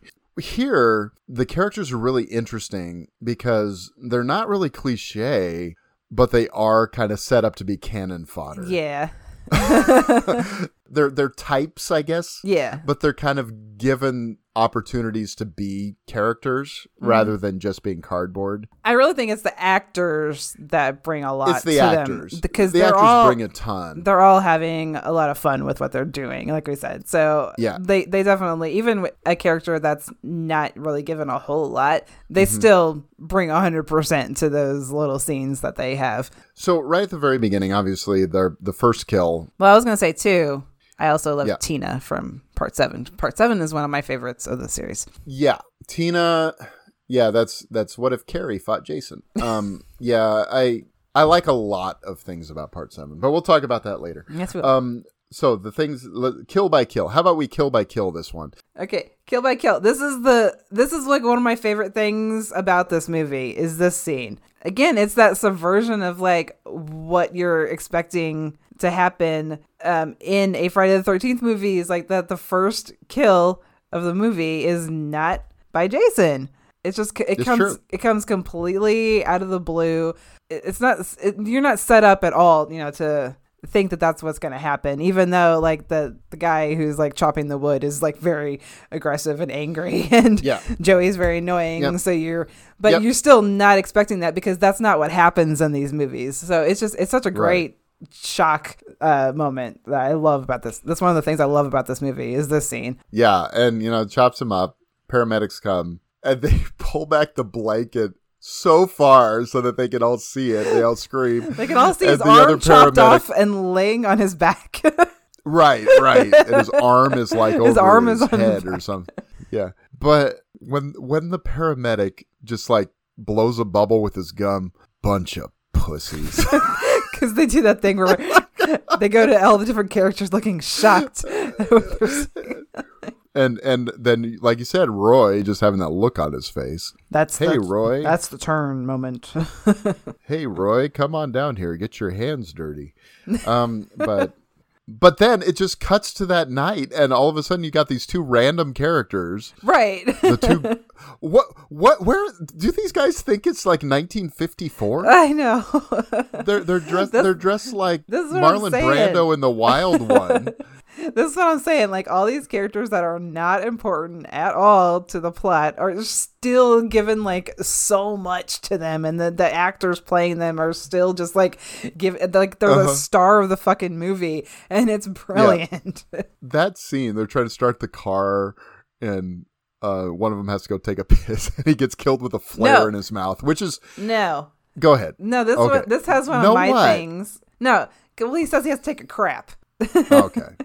Because this is one of my things about horror movies. I guess I wasn't paying that close of attention. No, I just thought of it because, like we talked with Rachel about the suddenly sober thing. Like this is my thing with horror movies is when they're out in the woods, like around nobody, and the dude always has to take a piss, and he walks like half a mile into the woods, to go do it when really you could just, to get killed, basically, when really you could just like turn around, Yeah. And so I was thinking that's what was going to happen here, but he says he has to take a crap, and Maybe he still walks, gets the stage and he still fright. walks like half a mile into the woods. But I was like, okay, maybe that's more of if it was just like taking a pee, like he walks way too far for that. I don't know why that always bothers me. Enough. You know what I mean? Well, I gotta say, if there are other people around, maybe it's a stage fright issue. It's like I don't want you to see my pee-pee. Anyway, I don't know. My pee-pee. It's early. Give me a break. Well, actually, it's not that early anymore. Oh my gosh, looking at the time. Where did the time go? Jeez. I know. Anyway, that's just us. But there are a lot of people who die while they're singing in this movie, because the other guy, after the road flare, he's in the car. Let's start the car. Oh, you fucked it up like that. He's trying to start the car, and then it starts the car. Yeah, okay, we start the car, and he gets his throat slashed with a machete. All right. Right. Then we cut to Ethel cutting a chicken. You big dildo. Anyway, but then okay, so again, it's like Roy why? How is he picking his victims? Is he just like testing everybody? Is he just like testing it out on these people to see if he can how to do it before he goes off and tries it on the people that he actually wants to kill? Because it feels like another thing that this movie is doing is setting up a lot of red herrings and then immediately killing them again. Yeah. Or taking them out of the picture. Yeah. You know? Yeah. It's like, oh, maybe it's this crazy guy, Vic, you know? Nope. Wait. And this is another thing, you know, this movie sort of is trying to take it back to part 1 and 2 to some extent, where it's the whodunit. It's a mystery of who it is, sure. Yeah, it's a mystery because, you know, in the first one, there's not even a clue. All of a sudden, Mrs. Voorhees shows up out of nowhere. This one at least has a clue at the beginning. And then 2, you know, you think it could be Jason, but isn't he dead? And all that. Anyway. This one kind of sets up something that would have been cool if they had included it like earlier in the movie, because you don't see like full on Roy in the hockey mask, I think, until he like busts through the door. It's late, yeah. At Reggie and Pam. Which is like after, you know, everybody's dead pretty much is when you actually see the mask, because they set up something kind of cool. Like I said, if they had introduced maybe the mask a little bit earlier in the movie, because all of Tommy's like visions and stuff of Jason, it's the mask with the red triangle. With the red, yeah. And then when it's Roy, it's the 2 blue triangles like on the cheek, which could have been like a really cool thing, you know, to set you up to believe that, okay, this is not really Jason, but who else could it be? Like even more of that, you know? Yeah. Yep. But you don't actually see the mask until like the movie's almost over. So it doesn't really work.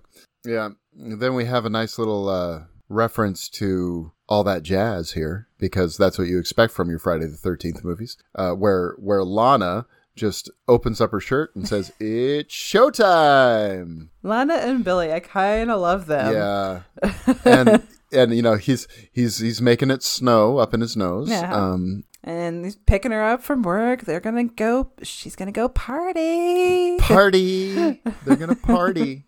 Very unsanitary to have a cat in a diner. It is. I also have to say, at least Roy is kind of consistent. You know, he reuses the same tools. You know, if they're 2 people next to each other, you might as well just, the axe is already bloody. Might as well just use it for both. And so we get an axe in the head. Billy gets an axe in his bald spot. Just like target practice right there. That's true. Which is fantastic. Yeah. And then Lana, again, trying to get out of the car, but it's locked. How? How can you not get out from the inside? And then she goes to the other side and axe in the stomach. Again, you see the axe go into his head, but you don't see it go into her stomach. Like, why that disparity? It's kind of weird. I don't know. Maybe Danny Steinman was concerned about being seen as misogynistic, which he was anyway. For Savage Streets, sure. For Savage Streets and this movie, frankly. But Savage Streets, that movie's if you think this movie's rough, Savage Street is a rough movie. I watched that. That was one of the first movies I watched on an Elric Kane recommendation. Me too. And I kept on, because my wife came home during the scene where Linda Blair's in the bathtub and it just keeps focusing in on her tits. And I was just like, I just felt like dirty watching that movie. Mm-hmm. It wasn't just that. There was a lot to feel dirty. There's a lot to feel dirty about with that one. Yeah. Yeah. I don't know. That's one of those ones where it's like, yeah, I don't enjoy watching it, but there's some stuff that there's value to it. It's a good movie. Yeah. It's just the one that I'm not going to enjoy. No, I'm not a rape revenge movie guy. I know her sister gets raped and she revenges, but like the only rape revenge movie that I've watched multiple times ever is The Last House on the Left, because I have had to. Otherwise, I just don't gel with them. I just have a really tough time with them. But I'm not anyway, going to get into that. Moving on. Yeah. Yeah, we can talk about those another time if we must. But I love the scene with the mayor and the sheriff, though, just because it's another example of the actors. So random. It's so random, and it's just the actors going at it, going for it with each other, just like having fun. And Jason the sheriff Voorhees is dead. They're all Southern. It's New Jersey. They're all Southern in this. Anyway. The sheriff just kind of leaning back. I know who it is. It's Jason Voorhees. The way he says that. Right. And the whole thing was like, he was cremated. Did you actually see his body? And like, no. There's ashes. This is him. This is him. I know. Like, stuff is just like over the top, but in the best way for this movie, for the kind of movie that this is trying to be. This kind of stuff is perfect. It really works. It's perfect. It's great. And it's maybe the reasons why people don't like it so much, but this is why I like this movie, is stuff like this, Exactly. I like it because of that, and because of its humor, and because it's just, I mean, there was someone who said, this may not have Jason in it, but this is like the most Friday the 13th right? movie. This is what people think of when they think of Friday the 13th. They think of sleazy, lots of kills, guy in a hockey mask, killing a bunch of cannon fodder. That is this movie. That's what this movie is doing, okay. Right? It's like, literally, what are you complaining about? And it's doing the same kind of thing that Psycho 3 is doing, where it's having fun with it. It's not having fun with itself like Friday 6, like literally poking fun at itself. It's having fun with like what it is. Like it knows what it is, and it knows what the kind of fun it's having. It's not like being like meta funny. It's just being like, hey, you just want to see like tits and blood, so here you go. We're gonna have fun with the rest of it along the way too. And everybody knows what movie they're in except for John Shepherd. Who even he has quite a scene, that fight scene. We'll get to that in a minute. I like his that first fight scene's amazing. I like his first scene with Reggie. That was kind of one of my favorite parts, when Reggie scares him with the spider, and then he scares he turns around and scares Reggie with the mask, and then he kind of gives that little hint of a smile. I like that scene with him. Yeah. Okay, then we come to both of our favorite kills. Woo! Okay, now Ethel, they hire that guy to clean out their chicken coop. Are they setting him up as another red herring? That's what I'm saying. They're setting up all these red herrings. And then they get killed right away. Spying.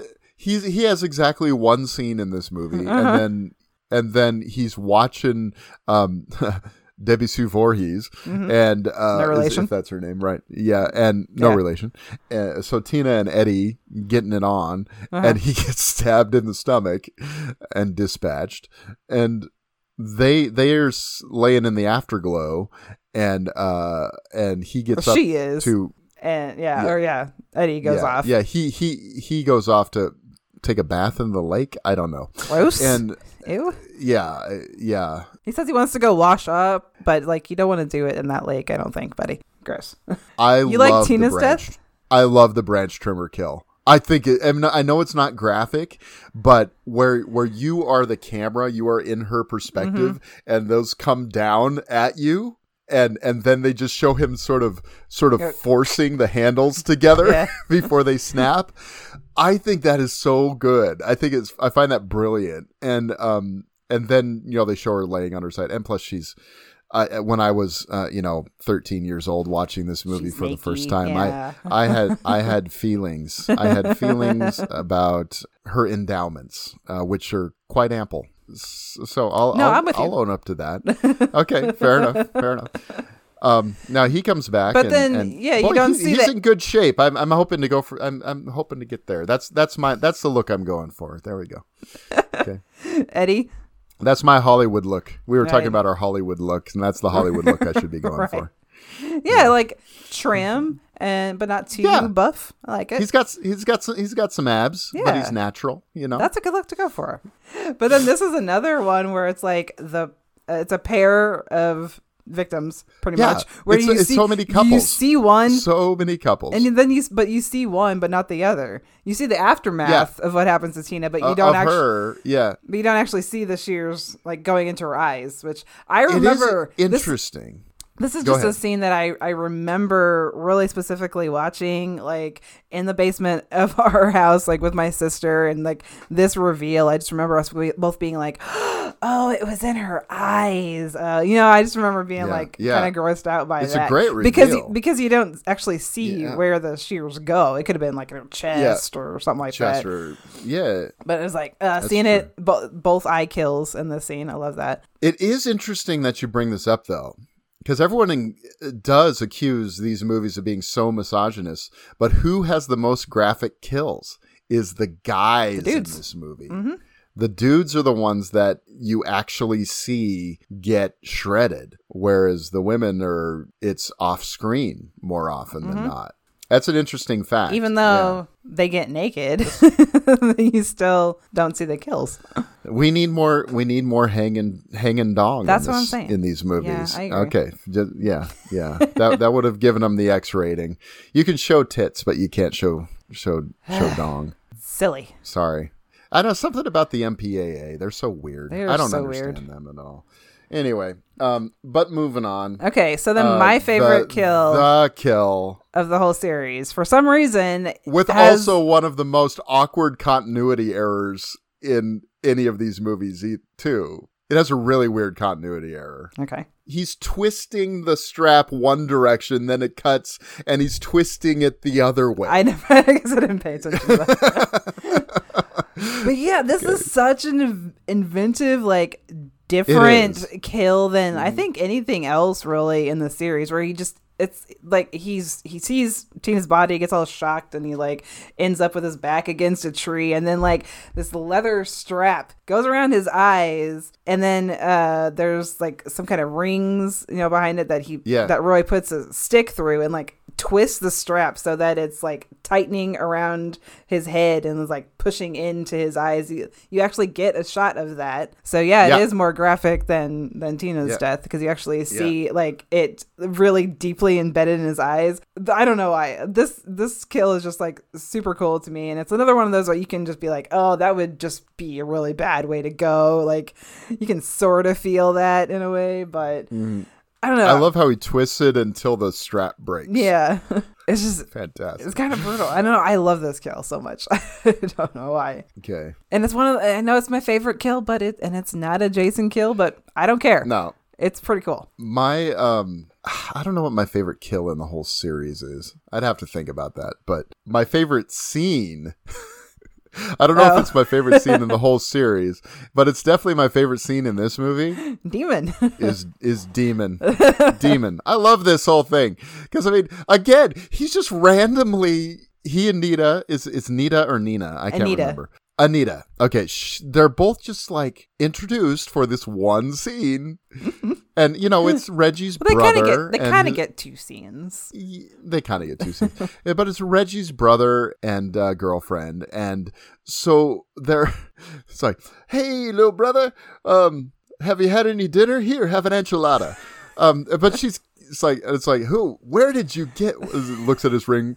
Where'd you get that? I was like, when you've been around the world as much as I have, you collect things. I love this moment. Looks over. Where did you get that? It cuts to Anita. Anita, it's like, that's my girlfriend, Anita.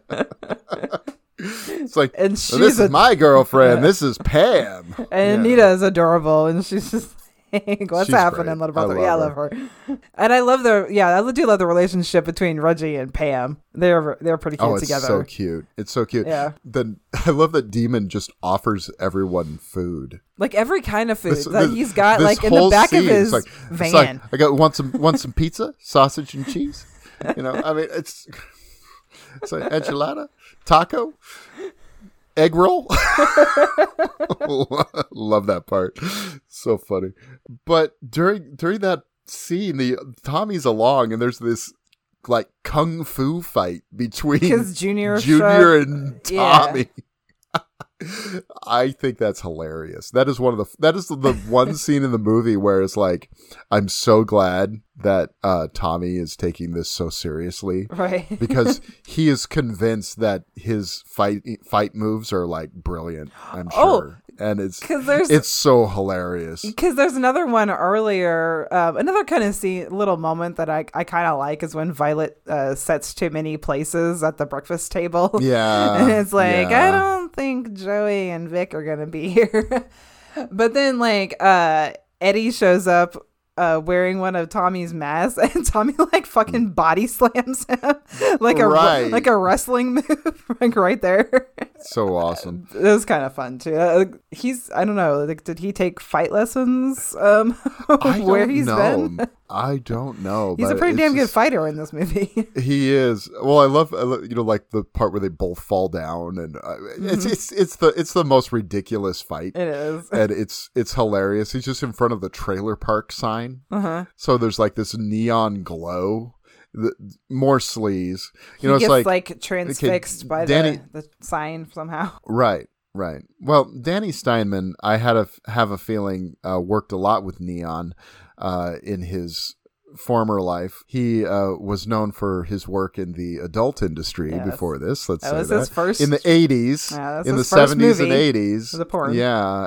Yeah, and so he probably premiered his film amongst a lot of neon. Hey, it looks great in this. Yeah, I think it's fantastic. But my favorite scene is I love this scene. The part where it's like, oh, the damn enchiladas, and he runs to he calls it the shit box. This shit box is nasty. I love how it says. Do not write on the walls. Do not write on walls. I know. And it's like this corrugated metal outhouse. And of course, those writing all over the place. All over the place. Some of them are really funny. Kilroy was here. Yeah, I caught that. That's the only one I remember. Styx reference. And then there's like a strangely romantic scene while he's in the outhouse. Ooh, baby. So weird. Well, while they're singing to each other while he's shitting. I love that. Well, and the thing is, I think Demon. Okay, so he opens the window, and again, Anita is killed off screen. You see her throat slashed there, and Demon gets that spike. That's a pretty good kill. Yeah. That's a pretty good kill. Because I mean, he's like trying to get away from the spike that's coming through the gets walls. Him in the leg at one point a little bit. Gets him in the leg. It's so nasty, and then he gets it right through the chest, and bye Demon. Which is sad because again, yeah. There was this meme that was going around for a while. The killer in a horror movie, and then it said the actual villain, the enchiladas. And so for this one, it was the killer, and it showed Roy, and then it showed the actual villain was a plate of enchiladas. But I mean, some of those were like really smart. The killer, Freddy Krueger. The actual villain was Marge Thompson, that kind of thing. Some of those were really funny, but this was my favorite. Was the enchiladas were the real villain. Oh yeah. And then Ethelyn Jr. Okay, this Ethelyn is the most annoying. I like this one. The most annoying part of the movie, though, is when he's just like riding around on the motorcycle, riding in circles around the house, being like, "They hurt me, Mama!" and just screaming and yelling. I was like, "Oh my god, shut up!" I gotta say, I love it though when that meat cleaver flies out in front of his, and his head falls off. I mean, that's kind of nice. That's great stuff. And again, his death is graphic. Hers you don't is see not. Ethel's death. That's true. So, yeah, all those people saying this movie is misogynistic, I'm sorry. You're not paying attention. I can't even really tell like how she is killed exactly because you don't even really see it. She gets a meat cleaver in her face. In somewhere, and then her face goes into... She's making the best goddamn stew in the world. Best goddamn stew in the world. Yeah. Now, the only real kills that swap it as far as who is most graphic is the Jake and Robin thing. And they are watching A Place in the Sun. They are. Well known as Elric Kane's favorite movie. So there you go. But he gets a meat cleaver in the face, but you don't see it. You see the aftermath. You see his body in the bed. In her bed, yeah. And you actually don't see her death either because again, it's off screen where the machete goes up through the bed, Kevin Bacon style, but you don't see it pop out of her. She just pulls it out and it's bloody. Which wouldn't the mattress wipe it off? That's just a question. Would the mattress wipe off the blood? Maybe not all of it. It's just one of those things that I've always wondered. I hadn't even thought of that. And That's when I watch horror movies, where they stab someone like that, and then the instrument always comes out bloody. It was like, okay, but wouldn't the surroundings sort of wipe the blood off? That's true. I don't know.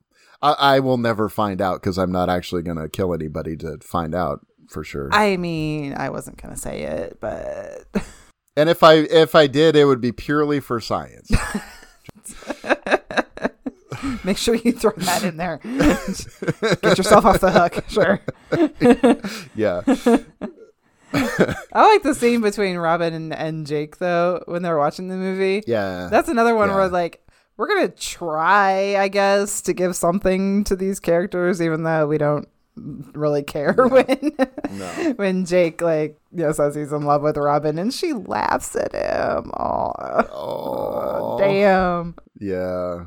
What I was thinking of when I was rewatching this too is that you almost forget when you watch this again, because this is just all these people are really just fodder. It's like I kind of didn't really care that we didn't get to know much about these kids, even though you would, even in another movie like this might have been a big thing, like we would have known like why they were all there. When with some of them, like you can't really tell if they were just like, juvenile delinquents, or there was really something as serious as what happened to Tommy, going on with any of them. No idea. No clue. Don't care, actually. No clue. I don't know. I couldn't tell you. Don't really care. You still like most of them. Like there's enough, I think, there's enough difference in all their different personalities where you like them. You definitely like Violet because she's awesome. How do you not like the black tips of her hair, and her dancing, of course, is like the most iconic thing from this movie. Well, another horror connection here. The actress that plays Violet, Tiffany Helm, she is the daughter of Kristen's mom from Nightmare on Elm Street's part 3 and 4. So, cool. On delay. And so there's that connection. But hey, you gotta love those moves. I know. I can't do that. It's a Friday the 13th movie, and just a bonus if you can have a great dance sequence. I mean, it's hard to top, and I don't think she does. I don't think she tops it, but I mean, she does her darndest. I'm trying to do it. I can't. But Crispin Glover in part 4. I mean, that's the ultimate dance sequence in any movie, as far as I'm concerned. I mean, Dirty Dancing. I mean, you tried, but seriously, Crispin, professional dancer like Patrick Swayze has nothing on Crispin Glover. Nothing. Okay. Nothing. It's they tried. I mean, I know Busby Berkeley. They have some great Gene Kelly. I mean, come on. Sheesh. I love how long they let this play out too. They let her like kind of just show off. They let her go for it, which I kind of love. Again, because we're not taking ourselves seriously. We're having fun with what we're doing, and hey, we have an actress that maybe it was one of those things where it's like we have an actress that can do this kind of stuff, and make it look cool. So we're just gonna let her do it and make a scene out of it. This is the robot on a level you simply have never seen. I think so. Yeah, it's really quite something. Now, I do think watching this movie in close proximity to Psycho 3 made me realize something, though. Okay. Violet apparently plays the banjo. There is a banjo case in her room. Mm-hmm. There could have been a watch the banjo moment where she gets bludgeoned to death with a banjo. I think missed opportunity. Jason or sure. Roy. I'm sorry, Roy. You got a little pedestrian this one. Just another machete in the stomach. Yeah. I mean, which again, you don't really see it a whole lot. No, you see it more than you see some of the others. Yeah, it's not as much, graphic. Yeah. Poor Violet. And everyone's favorite. Yeah, I know. She didn't deserve that. No. Well, and then we get Jason's first appearance when he smashes through the door, a lot like he does in part 4, which, where did Roy get the Jason superhuman strength? Who knows? Revenge is driving Maybe him. his rage. His rage? His rage is at a level Duh. where he's, yeah. So this is where we see a lot of the funhouse kills. That's what I call them. You know, like when the final girl runs into a bunch of corpses. Okay, so it happens Reggie. in Friday the 13th. It happens, in both of them, right? Because we see Reggie the paramedic with his throat slashed. Yeah. Well, Reggie finds the bodies in Tommy's room. Oh, she finds the bed. He finds them piled up in the bedroom. That's right. But I'm talking about the ones that are like around. Oh, the random like bodies that are woods. around. Yeah. Yeah. So Pam finds the paramedic with his throat slashed. That's when Reggie screams like a girl. Which is the greatest scream in the history of movies, as we all know. See, this movie just has so many things going for it. I mean, Fay Ray, you tried, but you know, Reggie, that's hard to beat. That is a champ scream right there. Yeah, and you see Matthew Matt, with a tent spike through his head, or something, or a railroad spike. I don't know what that is. Tell. Yeah, And Gramps. tent Oh my god, spike would make more fun. I know Gramps. What I the felt bad hell? about Gramps. What did he do?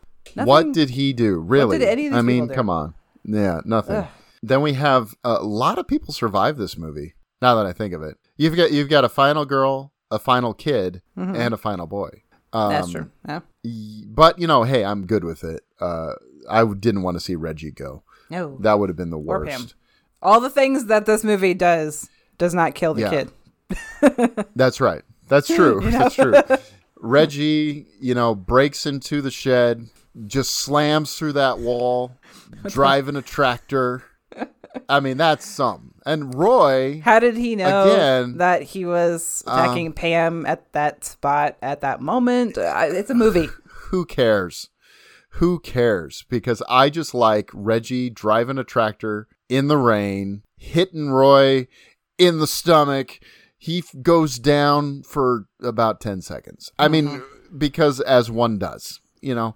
Because rage and revenge, superhuman strength. Because rage, yes. And they go into the barn, Pam and Reggie in the barn. Now, this chainsaw that she gets is amazing. Pam, badass. Pam. Just. Yeah, okay. But here's the thing. This chainsaw is magic because it's silent and Roy is going towards the door and he opens the door. Then all of a sudden the chainsaw is on and it's in his face. That thing starts and idles silently. Did not hear a rev or anything. It just comes on. Nothing. I know. Yeah. Magic chainsaws. I mean, come on. This is like, you know, I'm kidding all around, of course. It's just it's true. fun. It's silly. It doesn't make any sense, but come on. And fighting him. Then of course the chainsaw dies and she tries to start it. It's making all this noise while she's trying to start it. Why didn't do that before? Suspense movie, whatever. Yeah, I know. Surprise. I know. Attack. Whatever. But and again, then Pam just being like I love her in these final scenes. Like she's not the final great. girl that's gonna cry in the corner and not do anything. No, she comes at him with a freaking chainsaw. So you know that comes out with a chainsaw. They're both pretty good at fighting him in this last moment. I love this. Tommy appears behind Roy in the scene. Now, if Reggie had just kept his fucking mouth shut, all right, Tommy could have come up behind Roy and like beamed him or something. And instead, we got Tommy, and so they have this face-off. Jason.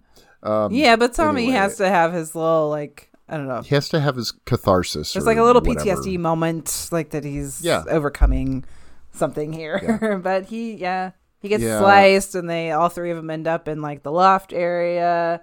Again, both of them just being badasses. Reggie standing up to literally standing up to the guy coming at him. Damn, it's nice stuff. You know, it's nice stuff. And then I feel like we're charging towards the ending here, I don't kind care. of out of necessity. I hope you don't mind. Okay, then of course they knock Roy off, but we don't see a cut to anything. So you know, we don't see the body go anywhere. So oh, first of all, yeah. So naturally, oh, it's all okay they're now. going to walk towards the edge because everything's okay. What could possibly happen? Because this is not cliched at all. No. And Roy jumps up, and then you know, we kick him off onto that spiked. I don't even know what that is. Some kind of someone could tell. Equipment. I don't know. Farm equipment. Random farm equipment that's been left out just in the right spot. And he falls on there and you go, oh my God, it's Roy. And the first time you watch this, you go, who's Roy? I don't who is this guy? What? You know what I mean? Like the first time I watched this, I was like, oh my gosh, it was who? Right. I don't recognize him. Yeah, because when you go back and watch, they do give a lot of FaceTime to Roy, or like just enough to like, hopefully you would remember, but like maybe you're not expecting it to not. Again, you're not expecting it to not be Jason, so you're not even thinking of anybody else. So, yeah, that part's a little confusing because they do. He even dresses up like Jason. He puts like a little mask. So he's bald. Yeah. And when you see him like in his when he's dead on the spikes, it's kind of ripped off to where you can see his face. It's like, yeah, and they give sort of the post-climax sequence like they do in Psycho, where someone explains everything. Right. And normally I'm not into that, but here it's like it's total necessity because it just doesn't make any sense at all without an explanation. And it's so funny. We found this picture in his wallet. Joey was his son. His son. What? And it's like, that paramedic guy? Yeah. Was what? And then, okay, the newspaper clippings of Jason are so funny. Who took that damn picture of Jason that they printed in the paper? Oh. Because it's like him alive. That's true. It's so funny.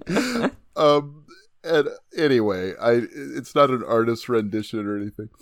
Anyway, and then we have our little dream sequence fake out. Yeah, it's a little weird that Tommy he's sort of involved in like quote unquote Jason's death, but not a whole lot. Like there's a lot of stuff they try to at least bring up, you know, in this movie of what's going on with him, but they don't really do anything with it until this last scene. One of the things that's so fun, it's like they totally abandoned that whole idea of Tommy being the new Jason, right? Or like having the same thing as any psychological background. Yeah. What's her fucking name in Halloween 4? Jamie.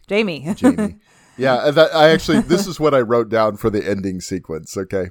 It's like, oh my goodness. Will Tommy be the new Jason? Will Jamie be the new Michael? Will that chicken Freddy's dead be the new Freddy? And the answer is, of course, no.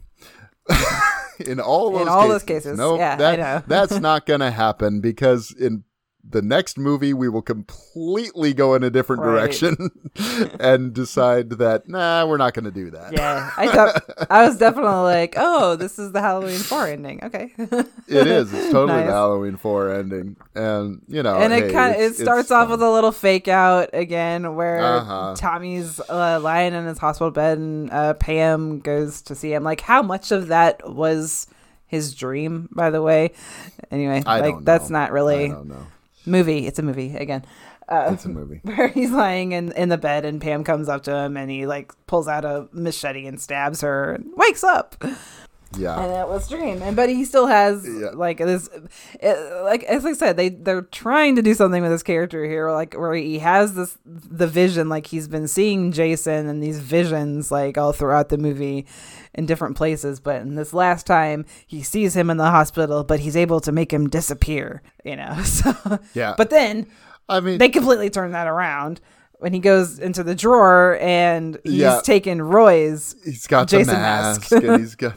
And they show him in the hospital gown in the mask, holding a knife, and zoom in on his eye and cut to black. The end. Okay, I gotta say, we're kind of making fun of this movie, but it's sort of. I'm not. I love this movie. It's part. No, I'm saying it's part of the fun of the movie. Yeah. Is that you can kind of poke holes in it and have a laugh, because yes, it is a little goofy. Mm-hmm. I'm all for that, though. I think this is fun. I think this is one of the most fun in the entire series. It is.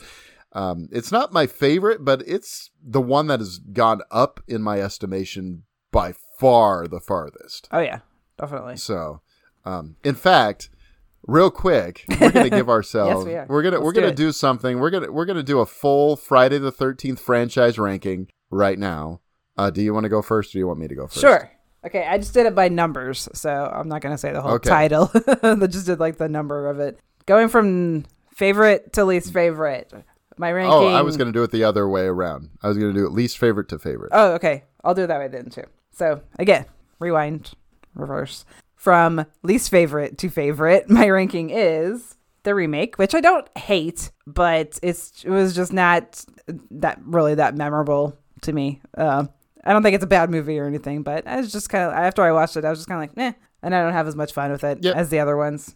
So then it goes 8, 3, 9, 1, 11, which is Freddy versus Jason, 4, and then for my top 5, I know. Wow. My personal top 5. Don't come at me. This is my personal top 5. I'm not coming at you. I was just like, whoa.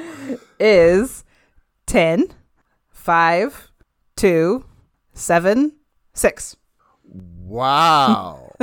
That's amazing. I love that ranking, to be honest. I mean, for you to put one of them where you put it, it's like, what? Man. 4. Hey, you and Billy Ray Bruton. I gotta say, do not. Don't compare you to him. I know. Do not. He put 4 like at the bottom of his list. So. I mean, it's just the same thing though. Whereas like, yeah, it's the same thing as like with Dream Warriors too, where like everybody connected to it in some way. I just never did, and I never did really with 4. It was like there was other ones I always liked more. So yeah, that's just me. Sorry. No, that's awesome. Love what you love. Awesome. Exactly. Okay, so my ranking is quite a bit different than yours. It used to be more similar, I think, but yeah, looking at this, is like my ranking is pretty different from that. Okay. Except for a few in there, and I gotta say, I have at least something I enjoy in every single one of these. Oh, totally. Yeah. This is a franchise where I've seen them a lot more, and it's one where I can honestly grab any one of them and have fun with them, Yeah. No matter how I rank them. Exactly. So my number 12 is Jason Takes a Cruise Ship. Jason Takes Manhattan. But I gotta say, there's some really cool kills in that, and Kane Hodder's fantastic in it. Does he punch off somebody's head in that one? He punches someone's head off. Yeah. With one punch. And that's a great moment. Yeah. Then Jason Goes to Hell. Then Freddy versus Jason, the Friday 13th, 2009, which again, it's sort of one of those things where I like things about it. I like the kills. I think the characters are cardboard. I can't stand them in that movie. Then Jason X. Then Part 7, The New Blood. Then, I know. Then Part 3, which has grown a lot for me. I used to not like 3 as much. That one has gone up a lot for me. Then Friday the 13th, 1980, which has gone down quite a bit for me. I the more I watch that, the more I think, wow, Sean S. Cunningham is not a good director. Then Friday the 13th, Part 5, A New Beginning. Then my top 3 are... And this has gone down actually a little bit. These are Friday the 13th, the final chapter, is my number 3 now. It used to be my number 1. Then Part 2, and we have the same number 1 with Part 6. Yeah. Okay. Hey, at least our top 4 are kind of similar. They are. 6, they are, 2, 5. So. Yeah, they're up there. They're just slightly different order. Like, I think our biggest issue before was we tend to flip where 7 and 4 7 and 4, yeah. Yeah, those are our biggest. More. Sorry. My problem, I think 7. Again, it's like I like aspects of it, but I don't know. It used to be one of my favorites. It was one of the first that I saw, and it was a big thing for me. But it's just kind of changed place a little bit. But anyway, we got to kind of wrap this up because we do. we both got things to do, which is weird. So we're going to do a quick recommendation of other much maligned sequels in horror. And what do you got? I'm still arguing with myself. You haven't picked yet? I think I've picked. It's going to come out of my mouth. Go ahead. Something's going to come out of my mouth. Oh my god, this has been such a goofy episode. I love it. Okay. Yeah. The first one that came to my mind for some reason, even though I've only seen it once and it was a while ago, so I don't even know if I agree with myself, but I'm just gonna go with it because I remember really liking it. From 1981, I really liked Omen 3: The Final Conflict. I mean, it's Damien as an adult. It's Sam Neill. Sam Neill. Like, just, I think maybe it's mostly him that I kind of liked about it. Like, he's killing it in that movie that I remember. Yeah. But I just remember really, really liking it. And, like, it's another one of those things where it's like, you feel like with some of these series that, like, once they get into the later sequels that it can kind of go off the rails and be weird and silly and goofy. But I don't remember that being the case with this one. And yeah, I haven't seen that one in so long I couldn't tell you. I haven't, but I could be talking out of my ass because I don't really remember it that well. But I'm gonna stick with it. I've got the Scream Factory box set behind me, so I'll give those a watch again. Okay, it was between two part 2s for me. It was either going to be The Hills Have Eyes Part 2, or the one I'm actually going to pick. Yes, I know The Hills Have Eyes Part 2 is terrible. I know it is, but it's kind of a fun, stupid slasher. I thought you were going to pick that one. No, I am picking the movie that has been called garbage more often that I've seen than any other movie, because it's Garbage Day. Silent Night, Deadly Night Part 2. That movie is nuts. Okay, yes, like 40% of it is just clips from the first movie. I get it.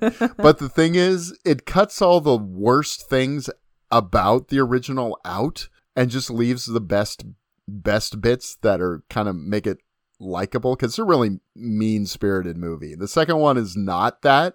It's kind of just nuts because you and where it ends up going is just like, what? And then they totally don't follow through on that in part 3, but whatever. I gotta say, there's just, it's this crazy over the top performance. It's just crazy. And, I mean, the killing spree, the Garbage Day thing, all that stuff.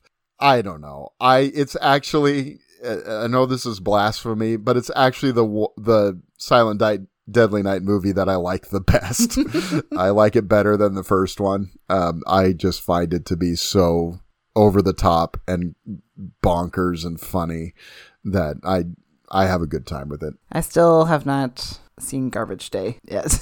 I gotta fix that this year for Christmas. My Christmas viewings. So as long as you haven't seen the first one recently, you're probably good. Okay. Yeah. I mean, don't watch them back to back. It doesn't work. But if you watch them like far apart from each other, you're okay. Okay. Yeah. And then Silent Night, Deadly Night 5, The Toy Maker, is actually good. I've heard that. So if you want to check that one out. I bought that Blu-ray set. It's on the way. So Silent Night, Deadly Night 3, 4, and 5. Yeah. 3, I got to say 4 and 5 are pretty good. I like both 4 and 5.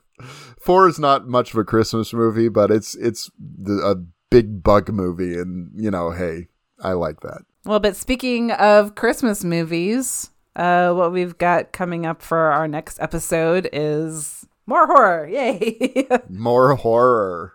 But this time, Christmas. This time it's Christmassy horror, which we love. Yeah. So, yes. I think I settled on, I kind of changed what my initial pick was. I think I've settled on the one I'm actually going to go with. So if not, okay, I might just have to cut out this whole part. I don't know.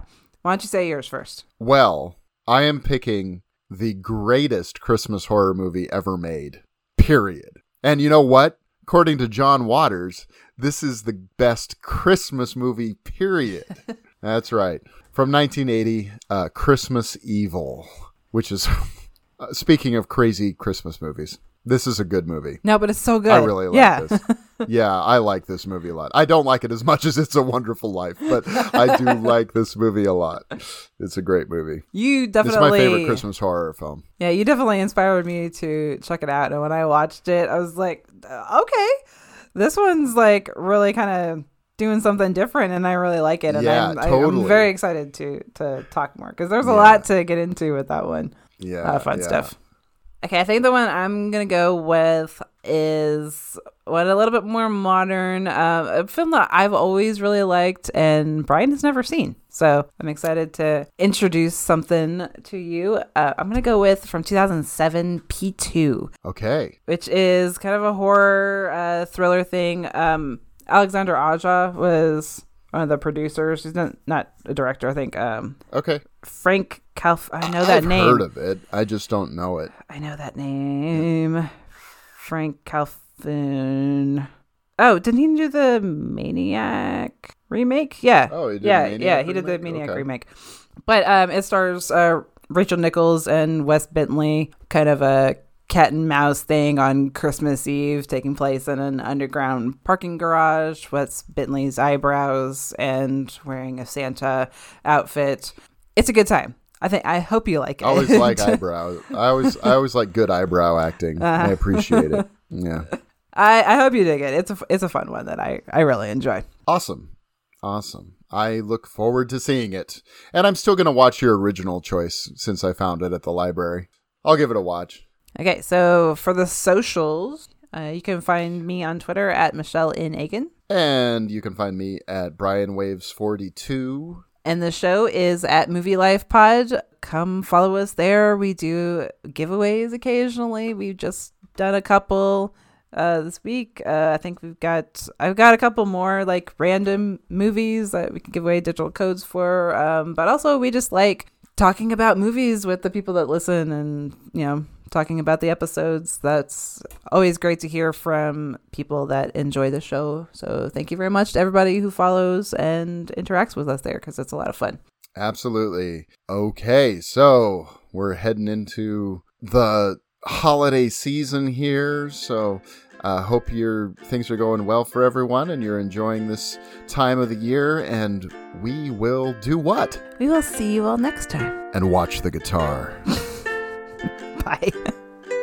You didn't say bye. Bye. Bye.